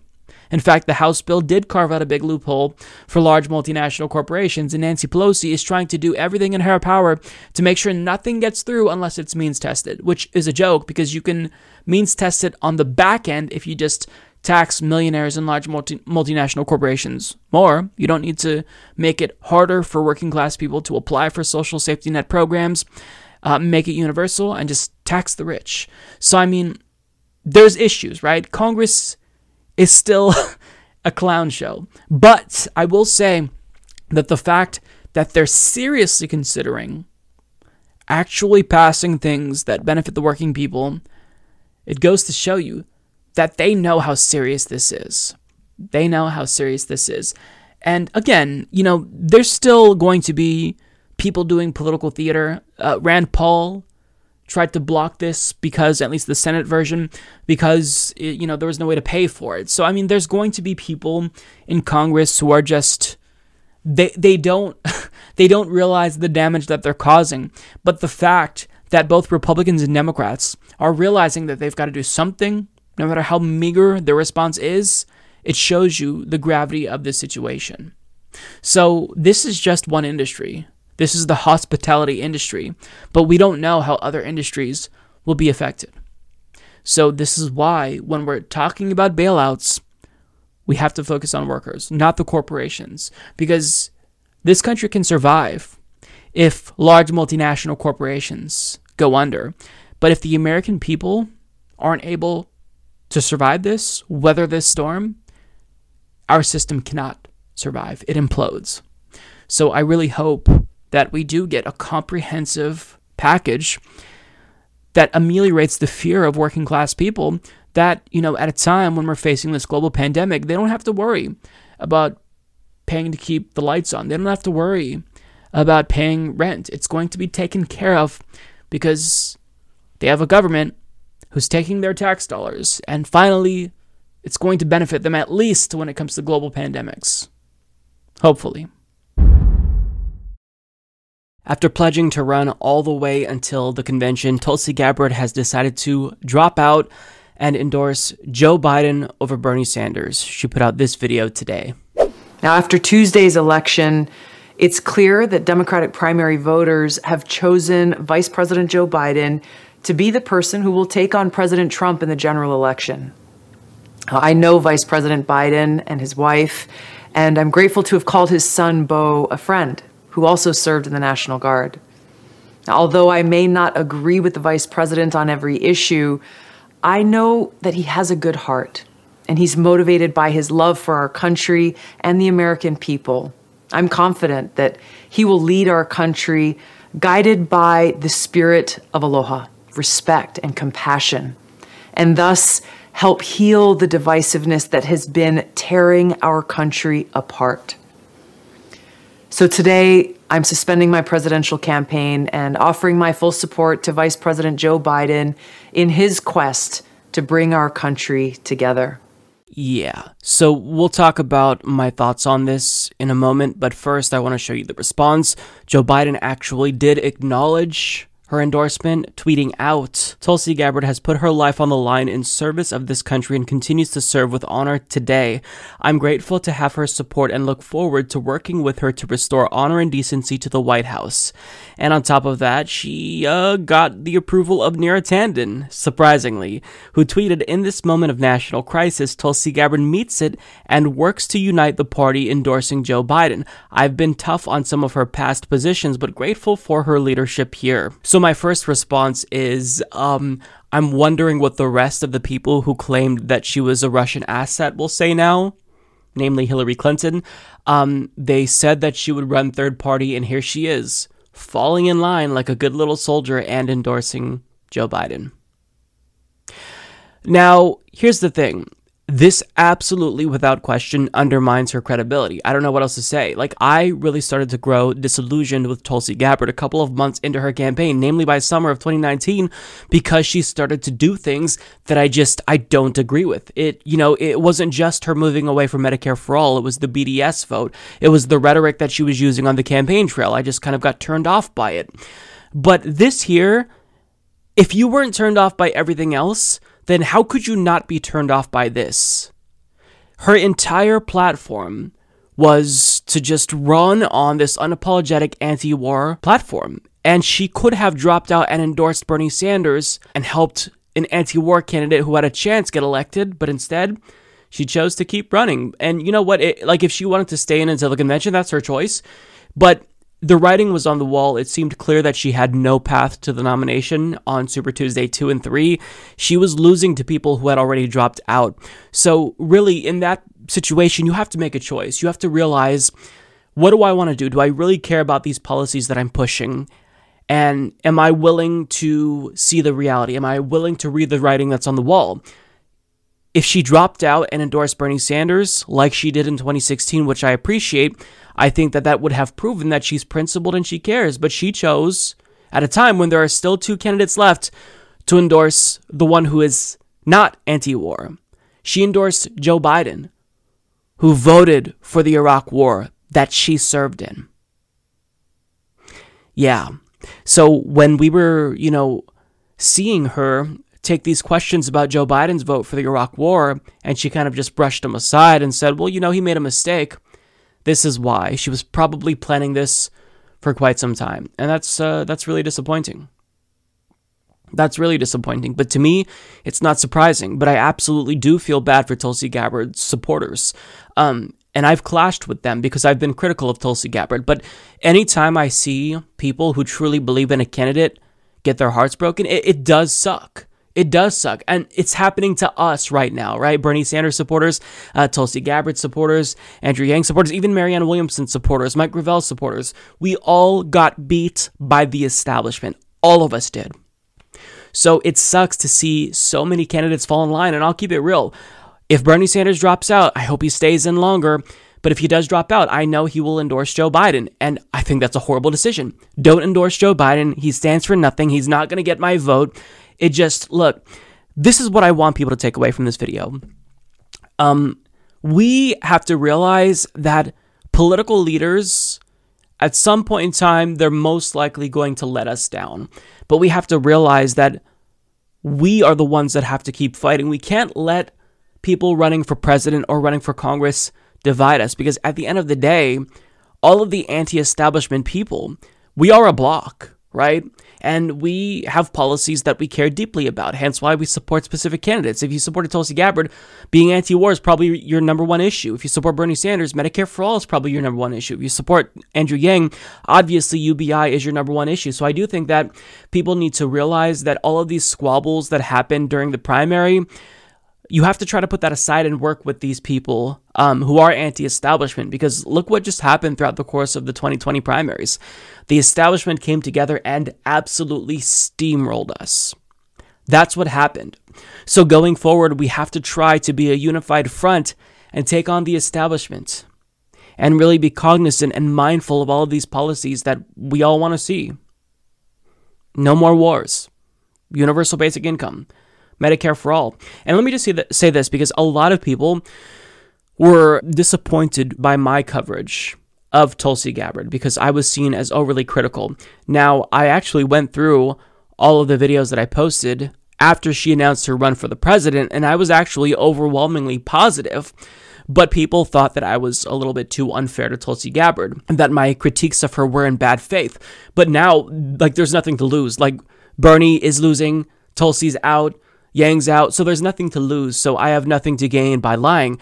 My criticisms of Tulsi Gabbard were all in good faith. My criticisms of her were based specifically on policy, and I knew that, criticizing someone who's popular online like Tulsi Gabbard, even Andrew Yang, that is going to be something that gets me criticism, but I can't lie. I have to be objective, and even if I think that doing something might get me hate online, I have to be truthful, because when I see red flags, I have to call them out. Like, I learned from experience with Obama, right? I ignored the writing on the wall with him. I ignored the red flags, and I got devastated by that. I was incredibly disappointed.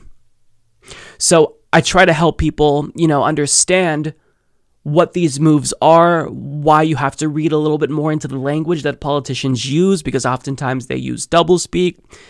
And, some people don't see it that way. A lot of people thought that I was being overly critical. But it wasn't like I was just trying to tear down candidates like Tulsi Gabbard and Andrew Yang at the behest of Bernie Sanders. I was trying to be objective, even if people don't think that that's what I was trying to do. I have my criticisms of Bernie Sanders as well. But I just wanted to make sure that we pushed the Overton window as far left as we possibly could.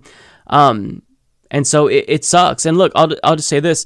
Marianne Williamson was also criticized by me because she backed away from Medicare for All. And now she's kind of the only one who showed she's principled by endorsing Bernie Sanders over Joe Biden. Although I can't really support her in the future if she doesn't back Medicare for All, because like you, I have standards. Right? So it's not like I'm trying to tear these candidates down because I want to boost Bernie Sanders. I support the person who I think is the best. This may be subjective, but this is my view. And just to show you, I donated to all of the anti-establishment candidates from the get-go, because even if I knew I would support Bernie because I agreed with him on more issues, I wanted the left and the anti-establishment candidates to monopolize discourse. I bought a Andrew Yang button. I bought a Tulsi Gabbard button. I bought their shirts.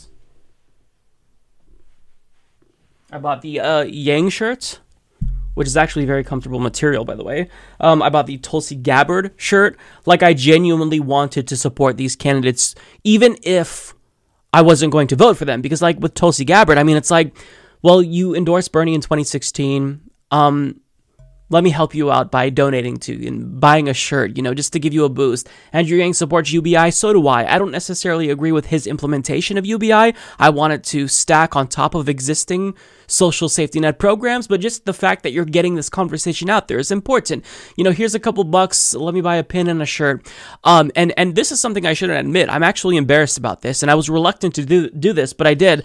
I bought a set of 3 Warren pins at the very beginning, and I bought a Warren shirt. I bought a Warren shirt too. So the good news is that during, social distancing and self-quarantine with this toilet paper shortage, if I do run out of toilet paper, I've got a lot of toilet paper right there. And the Warren one will be the first that I wipe my ass with.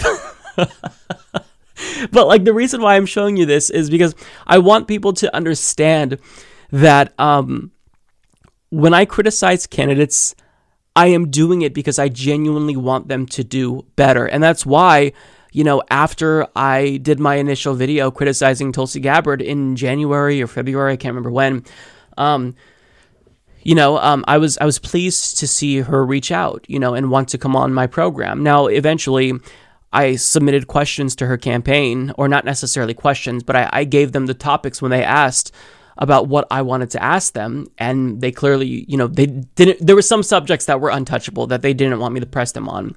So maybe that's why, that fell through. I don't know what it is, but for me, I was genuinely trying to criticize her to make her a better candidate and to just educate people about her, positions and what I thought she was doing right, what I thought she was doing wrong. Now, the thing is that after she endorsed Bernie in 2016, I just automatically supported her because I thought, look, you support Medicare for All, you co-sponsored the bill, you didn't do it before, but you're on board now. So I was desperate for someone to be the next leader of the progressive movement. I am now, right? Because Bernie Sanders is old. He's not going to run for president again. So we need a successor, right? So, back in 2016, 2017, I was hoping that it would be Tulsi Gabbard. She showed up to Standing Rock, right?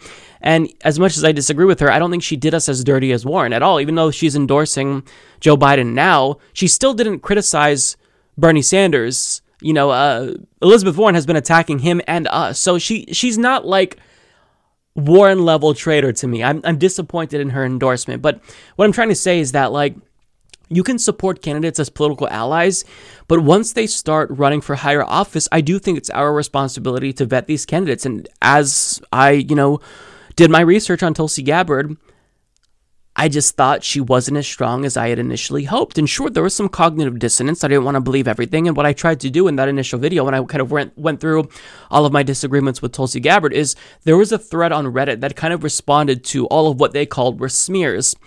And I basically, anything that I disagreed with her on, I tried to debunk it and find, just so I could be extra courteous to her. And what was left in that video that I posted was just what I genuinely disagreed with her on, and things that were open questions that I wanted her to answer. And we didn't get answers to a lot of the questions that I had. But I mean, people supported her overall because she did prioritize anti-war. And that's fine. Like, you can support whoever you want. Your support is not owed to Bernie Sanders, but you do have to acknowledge that there are other people who just disagree, right? I disagree, and that doesn't necessarily mean that I tried to tear down Tulsi Gabbard in, stating where I disagreed with her.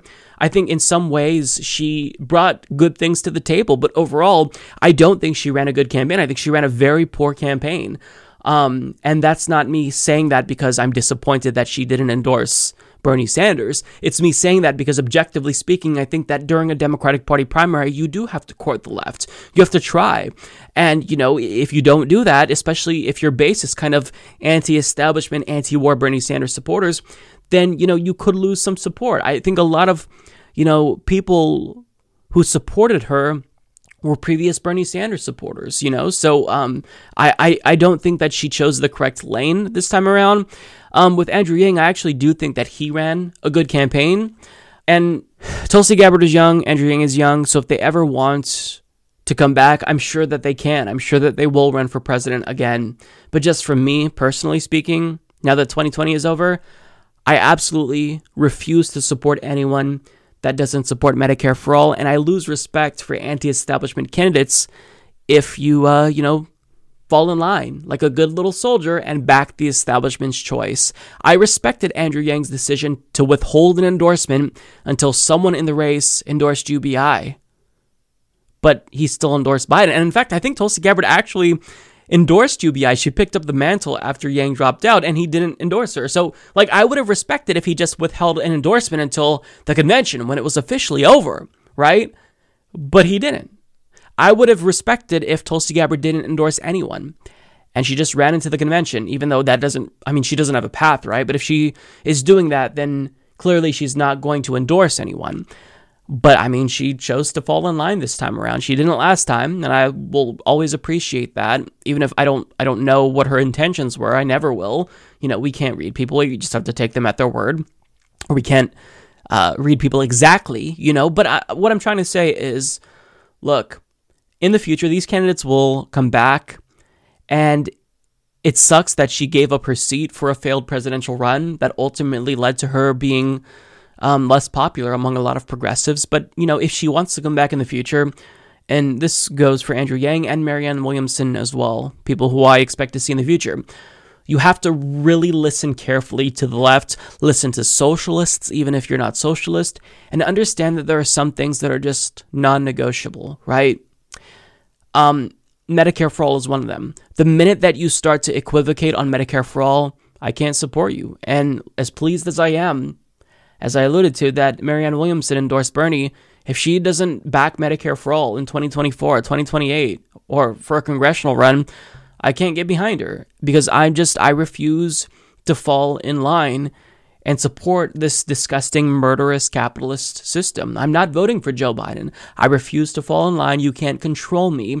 I am my own person, and if you don't represent me, if you don't want to represent me, I won't vote for you. It's as simple as that. And I think that we are at a time where we have to demand and expect more from politicians, all of them, including Bernie Sanders. We should have been maybe more vocal about the need for him to be more aggressive, and I just think he doesn't have it in him at this point. I don't think he does. But we have to be very vocal, and you can't basically be overly critical of a politician. I believe that. Certainly, we don't want to be too cynical. We don't want to try to drag them, because we need allies. But at the same time, if you want to represent us, then you've got to acknowledge that we have very, very high standards. And if you don't live up to those standards, then we will call you out. It doesn't mean that we have to agree on 100% of the issues, but we will call you out. So, let me end with this.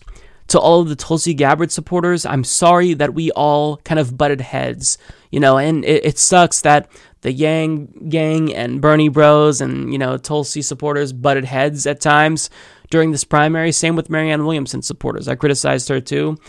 But at the end of the day, you've got to understand that it's all of us against the establishment. All of us against the establishment. So if we can somehow come back together and acknowledge what a behemoth the establishment is, then I think that we will have a chance in the future. And I don't know if there's going to be one candidate who we can all collectively rally around. I don't know if that's going to be the case. But what I do know is that if you are anti-establishment, acknowledge that people on your side may disagree with you, but they're still your allies. It doesn't mean that, they should be hated. Now, the same is not true for Elizabeth Warren. I absolutely am done with Elizabeth Warren. I think that she has burnt that bridge permanently, and I was absolutely wrong and laughably naive to try to give her a second chance in 2020. And it's not like I was going to vote for her, but I just, I was willing to hear her out. But I'm burnt on that. But when it comes to the other anti-establishment candidates, I can't imagine myself supporting Tulsi Gabbard. I could see myself supporting Marianne Williamson if she embraced Medicare for All. I like what she says about foreign policy, U.S. policy in Latin America. I can maybe see myself supporting Andrew Yang if he moves away from the libertarian things, like if he embraces actual single-payer Medicare for All and not a public option, or whatever it was that he was supporting. If he tweaks his UBI program a little bit more to stack on top of our existing social safety net, I can, support him. But if these candidates come back and I criticize them, understand that it's coming from a place of love and wanting to just have a better future for America. And I'll leave that there. I kind of feel like I've been rambling here, but I didn't expect to make this video today.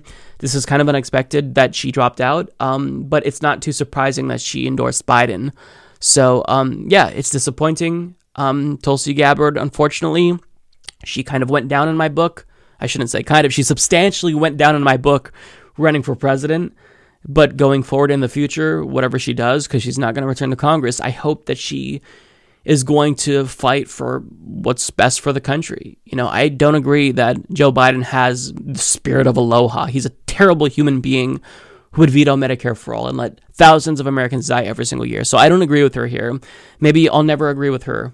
Maybe she's just not a political ally like I thought she was. But just acknowledge that if you are a Tulsi supporter and you're genuinely anti-war, then if there's another candidate that comes along in the future who is anti-war, I think that we should put all of this that happened in 2020 behind us, because we all got beat by the establishment. We all lost. And now we have to just figure out how to go forward. The establishment is unified, so we should somehow find a way to come together as well. So I'll leave that there. All right, folks, that is everything. I have got nothing left to talk about. I will see you all next week. But before we go, as usual, I want to send a thank you and shout out to all of our Patreon, PayPal, and YouTube members for helping the show to not just survive, but thrive as well. I am off to go play Animal Crossing New Horizons. I hope that you will do the same. It's the perfect game during quarantine, and I hope that when the government is considering these types of response packages, UBI and whatnot, they also throw in a free Nintendo Switch and copy of Animal Crossing, because it is the perfect game to have during quarantine to get your mind off of what seems like is an apocalypse happening. So, I'll leave that there. Take care, everyone. I'll see you next week.